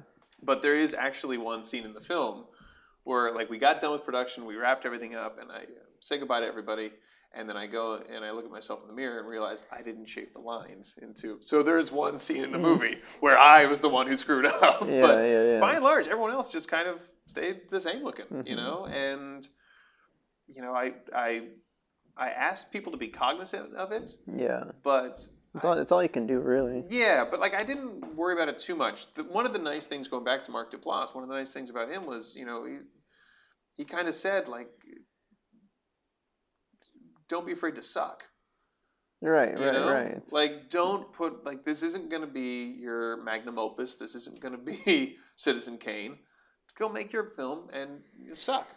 And don't be afraid to do that. And recognize, like, oh, that did suck. The next time I do it, then I'll know to improve on that. Yeah. And that frees you up so much. 100%.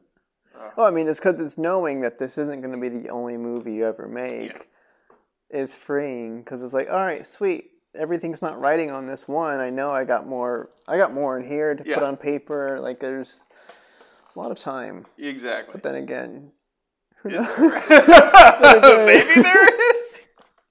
That was a weird dark turn. All right. Since I feel like I want to jump to some other stuff really quick, but or unless you have any, I don't know what else. I mean, that feels like that caps up that pretty good. Unless there's anything else. No, I mean you're looking at it's coming together now. We'll shoot the other 12 pages, and I'm 100% confident. Like, it'll get out there, and people will be able to see it. Nice, cool. And I'll make $1. And you'll make your $1, and then you'll move on to the next one. That's right. Sweet, quick stuff. Yeah. I don't know how quick it is. January of this year. No, what? I put the wrong date. Yeah, January of this year. I wanted to hear more about. You posted this on Facebook, and I remember seeing it, and I gave a heart reaction to it. And it was your opening for Kevin Hart, and you played to your biggest. Yes. You played to your biggest stand-up audience. Yeah. In my career, played to like 1,100 people. Yeah. It was bonkers, man. I got a call, and it was for his YouTube show, and they're like, "Look, we're gonna have like 1,100 people, and so we need you to perform for them." And like, even though it was January, it was like, I want to say it was down south, still like, I think 85 degrees that day. There was no shade whatsoever. When you say south, are you saying like San Diego? Not quite that far, but more like, I want to say like Long Beach area. Sounds like not Mexico, like not that far. Not that far. But it was 95. It was like 85, 95 degrees, something like that, and it was in this football stadium and like this junior college, and so we had everyone out there, and it was fantastic. And it felt so incredible to stand in front of all those people. And everyone had a blast. Everyone had a really, really good time. Yeah. And I learned so much as well, because when you're talking to somebody, you can be small and kind of subtle. When you're playing to 1,100 people, that, I mean, you all of a sudden realize like everything's got to be out here, man. Everything's got to be big, big, big, and I can't rely on the microphone the way I can when I'm in a small enclosed club. Like because this was describe the space you were performing it on. it was literally like we were all on the football field in this junior college, and so the idea was Kevin Hart has this workout show that he does, and he usually brings in celebrities, and it's kind of silly. This one was going to be a little bit more heartwarming, and he wanted this idea like everyone can do this, so let's get this huge crowd of people together. So everyone had these kind of like mats, and we're all spread out. Like on this football field. And so performing there, everyone could see me, but I knew the sound would hit the person in front of me immediately. But the person in the back, I have to wait about 2.5 seconds, 3 seconds before it hits them. So I can't go really fast. Like I have to slow down my material. I have to really enunciate my words. I can't have like a quick run-on sentence. Like I need to be short, sharp, and concise.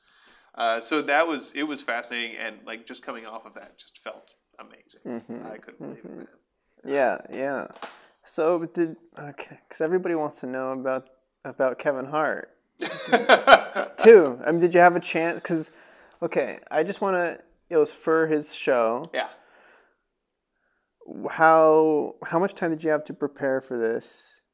So I'm just imagining what the prep was like and the excitement leading up to the day and the nerves or however that was going to play. I think it wasn't much. It was like I think like a week beforehand, and I do stand up regularly, so like there wasn't much prep in that regard. Yeah, you had your stuff ready. I had my routine down, and like I'm a natural host, so like I can entertain people.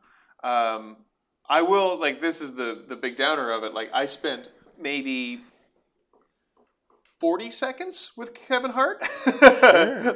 They had the production. I entertained everybody. He came out. They did the show, and then when we were done, he also had gotten hurt. He'd hurt his back, I think, like filming Jumanji or something like that. So he wasn't really super talkative, but because we're both comics, I think he made it he made it a point to at least come by and just like, hey, man, thanks a lot. It was really cool of you to do all this. It's like, it was really cool of you to do all of this, so thank you. Like, no, thank you. Yeah, exactly. And then that was kind of it. Like he he said thanks and then kind of bounced off. Yeah, similar to the Mark Duplass experience. Similar to that. Yeah, exactly. Yeah. I mean, that's how it goes. But no, that's still super cool. Yeah. Yeah. That was a good one. I mean, that's an experience. Absolutely. I was so thankful for that. Yeah. I want to know what else is on your list. You have a selfie in 2018 with Lisa Kudrow. I do, yes. I was curious about how that came about. I did. Phoebe of Friends. Yeah. Yep. I met a lot of celebrities that I wish I'd taken selfies with. Yeah. That she had a show that has now become like a regular show. That it now has a different name, but when I recorded with it, it was called. I think it was Words with Friends. That's an app game. It's an app game, but then they wanted to make it for television, and in essence, it was kind of like Pictionary or charades. But there would be a person playing, and then they would have 6 celebrities, 3 on each team.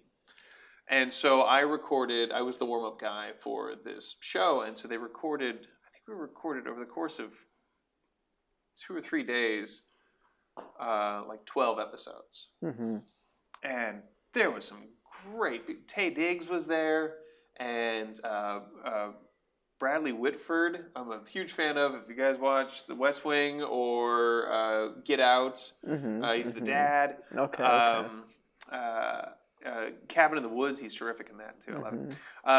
But yeah, they had a bunch of people, and so Lisa Kudrow was the executive producer, and so she was also in a couple episodes as well. And her I actually got a chance to talk with for a little bit because we wrapped and, there was the kind of everyone saying thanks at the end and, taking pictures and all this stuff. And her birthday was coming up and that's what we had talked about. She's She said, yeah, I'm getting out of town for a while because my birthday's coming. I'm like, that's great. What are you going to do? And she's like, I actually just like to spend my birthday by myself. Mm-hmm. And she's like, I just like get a place usually and kind of hang out. Have some cake. Have some cake, yeah. And just kind of hang out and like read and like have my own headspace. And I was like, oh, that... Yeah, so, okay. Yeah. So, but she was very polite and very sweet, and I asked her for a selfie, and she said yes, and that was very cool. Nice. Yeah, you have to, I guess, I don't know. I was thinking about the advice for getting a selfie with a celebrity, but that sounds like the proper method is like you have the genuine interaction, and then if you kind of feel it out, and it's like, It is tough because, one, when you run into celebrities, I think if you're a respectful person, you don't want to bug them. You appreciate them. But having said that, you want to take a picture of them because like you like them. You know, like that's the modern day. Kind of instead of getting an autograph, you get a selfie now. Yeah. And a lot of times it's you have to find the right time to stop and introduce yourself, and then ask them, and you want to make sure you're not ruining their day. Yeah, it's weird. But like that one was pretty easy. That's cool. That's cool. We just get to sit and talk for a little. Yeah, because I don't know. I've mentioned it before on the podcast, and I don't want to. I hate bragging. Whatever. It's not even a brag, but I jokingly, I took a selfie of David Schwimmer. Oh, nice. And in my post about it, I joked about like, all right, one friend down.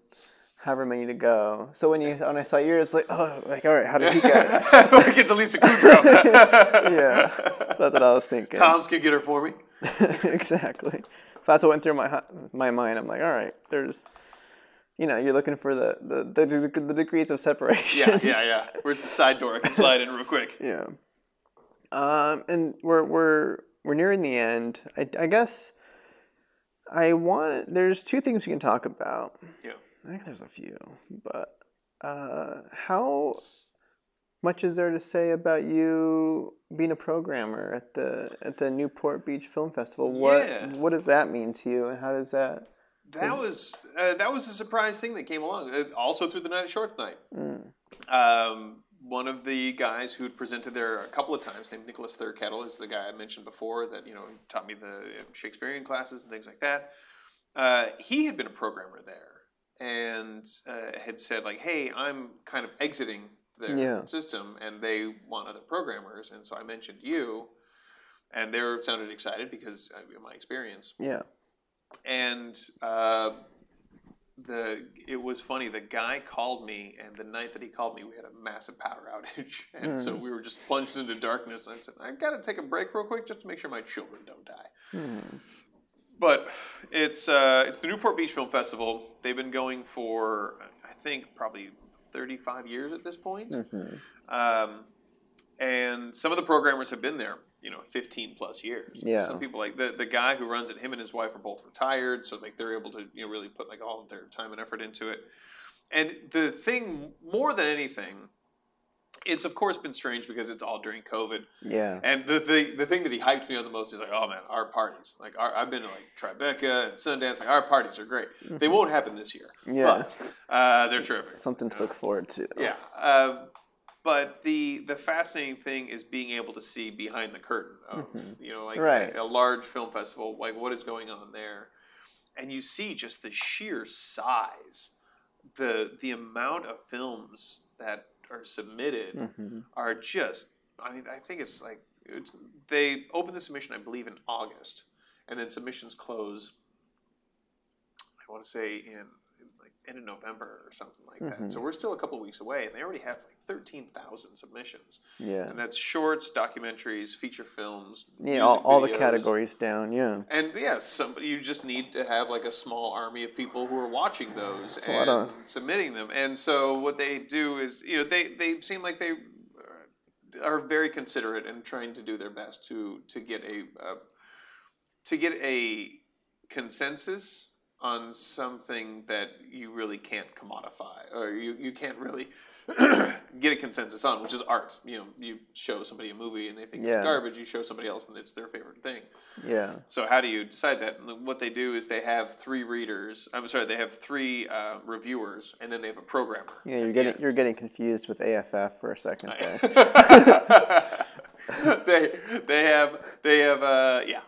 I'm getting it slowly. They have three reviewers who all give like their reviews, and then a programmer who then like gives the ultimate kind of like here's and that's where you would come in. That's where I come in. So my job is to watch between now and February like 600 short films. And you watch the 600 that are pre-screened prior to getting to you. Like these are they've already been decided on who's getting in and who's getting out. So at this point now we're deciding like, they've already been submitted. And then I'm a part of the team who decides like when they get in. And then it'll be my job to host a night of shorts. Fitting. Which works. I know how to do that. It'll be my job to host a night, and I have to show up and make sure that everything runs smoothly. Now, of course, it'll be different this year because we'll just be doing it via Zoom. Yeah. I'm not sure. I mean, that'll be a good experience too, just to see how they operate it, and then, of course, you can use that toolbox. Exactly. So, but now I don't believe it's until April, and I apologize now if anybody part of the Newport Beach Film Festival. And I'm getting all of this information wrong. I've been at it for like a month. We can always advise people to go to their website. It's probably a good idea to check them out online. Don't just listen to me. But yeah, it is fascinating to see like the work that goes into it. And I mean, it'll be in April, so who knows where we'll be by April? Maybe that's a weird one for sure. April seems like It's probably going to be in that transitional phase still. Yeah, because I'm still thinking about August next year is maybe when that's kind of where masks will start coming off. And we're actually like able to go. Maybe. When can we go to concerts again? That's what I want to know. I haven't seen a good live music show in 8 months. I've been seeing some live, like I'll watch some YouTube videos because I watch Linkin Park videos online. It kind of makes me happy. Yeah. But like seeing those concerts, like the audiences back in the day. Yeah. I'm like, ooh, that's crazy. That would not happen right now. People just standing next to each other. But yeah, no, that's cool. You're a programmer for the first time. Yeah. At an established film festival. That's awesome. Yeah. And then, as you had mentioned, AFF, which is Austin Film Festival. I've been a reader for them for the last 2 years. Yeah, and I read for them this year thanks to your recommendation. Good. Yeah. You have a keen eye, so I think Yeah. And I think as well, they paid me this year. Yeah. And I think it was because they were really scrambling. I think a lot of their normal readers bounced because, of course, one of the big draws of like reading for Austin is getting your ticket. You get to go. Yeah, you get to go to the film festival and you're kind of like a part of it. And so when people realize it's just going to be online this year, I think just a lot of people ran out the door. So they came to me like, can you read 300 scripts in 2 weeks? I said, sure. We'll give you $5 a script. Exactly. Yeah. Yeah. All right. You think we got it? We're there, and you've got another thing coming up here. One, if you can squeeze a story in the next like 2 minutes. Justin Timberlake. Okay. Does that ring the bell? It does not. Never mind that. That's all I got. All right. No. What I will. What was the Justin Timberlake thing? I was watching. You mentioned a production company. Oh yeah. And Justin Timberlake was a part of the reel, but I don't know how involved you were in all those videos and stuff. This was also an interesting thing as well.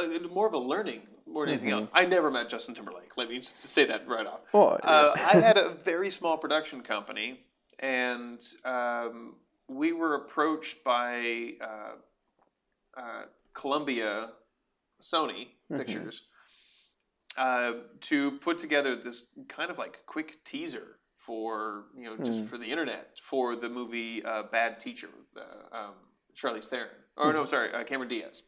Right. And so he co-starred in that, and then they gave us the footage, and so it was our guys had cut like a 15-second one, a 5-second one. And so as a result, we're like, well, we're going to keep this footage and put it in our reel. Yeah. So it's more of a part of the editing side. Yeah. Okay. Cool. Because there was 2 artists that I recognized in there. There was, of course, Justin Timberlake, and then there was Common. Yeah. And I don't know if that was a shoot that was another shoot that one of our other editors had done. Mm-hmm. And then he brought the footage to us and said, "Can you use this for the reel?" And we said, "Yes, we can. We're going to put Common in there and make it look like we work with all the big names." Yeah, because I just had a younger director that I just met like last year, and she was directing and DPing a music video for Common. Oh, really? This last weekend or something. So I was like, oh, like that's the only reason he stood out to me. I was like, I just saw him. I was like, oh, that's... Well, the strange thing, and I think this is for somebody who wants to make it as a director, I say this to the internets. I heard this not long ago, and I thought it was such a smart idea. Mm-hmm. There's this guy who's now an executive, pretty high up Mucky Muck, but while he was kind of coming up, what he would do is he would save up $5,000, and then he would look at Billboard top 20. And he would then, if there was like a new band that was coming out and they were on the top 20, he would contact them and say, like, if you're in Los Angeles, like, I'll make a music video for $5,000, because there's so little money going into. There's 2 levels of music videos right now. There's like the bargain basement, where like it's just like we're doing this, we're a garage band, we're doing this on our own. Yeah. Or you're Lady Gaga, and like there's no real middle ground. And so this guy he could get kind of anybody, just like, yeah, I'll fund it, but then I get it for my reel. And so then he would make these like really cool, and then that's how he kind of progressed his career. That's how he kind of got his start, because immediately you knew you were going to put something online. It was short, so most people would click on it, and also it had popular people in it. Mm-hmm. It got eyeballs. It got eyeballs. Yeah, exactly. So it was any directors out there. At the same time, though, if you are a director out there, you could make a feeture film for that. You can totally make a feature film for $5,000. So it's kind of like that. I don't know. Depends what you want. I think that is also, tying it back to what we talked about in the beginning, like when I went through my cultural shift, my cultural awakening. Mm-hmm. I think that is one of the things that has given me the most focus in my career, is just like, what do you want to do? Because that's the question. When you get here, so many people, they know they want to act, or they want to write, or they want to direct. Great. There's a lot of directing jobs. There's a lot of writing jobs. There's a lot of acting jobs, and they're not all the same. Mm-hmm. And you might be, the guy on the weed killer commercial, or you're going to be maybe the woman who's the star of the indie film that has like a really strong message. Mm-hmm. Are you going to be the director who's doing voiceover for government clerical jobs, or are you going to be doing like, are you the director who's doing like, a low budget play, like, in North Hollywood or something like that? Like, once you find that focus and like the things that really make you the happiest, and the things where your toolbox is most appropriate for, I think that's when you maybe not become super successful, mm-hmm.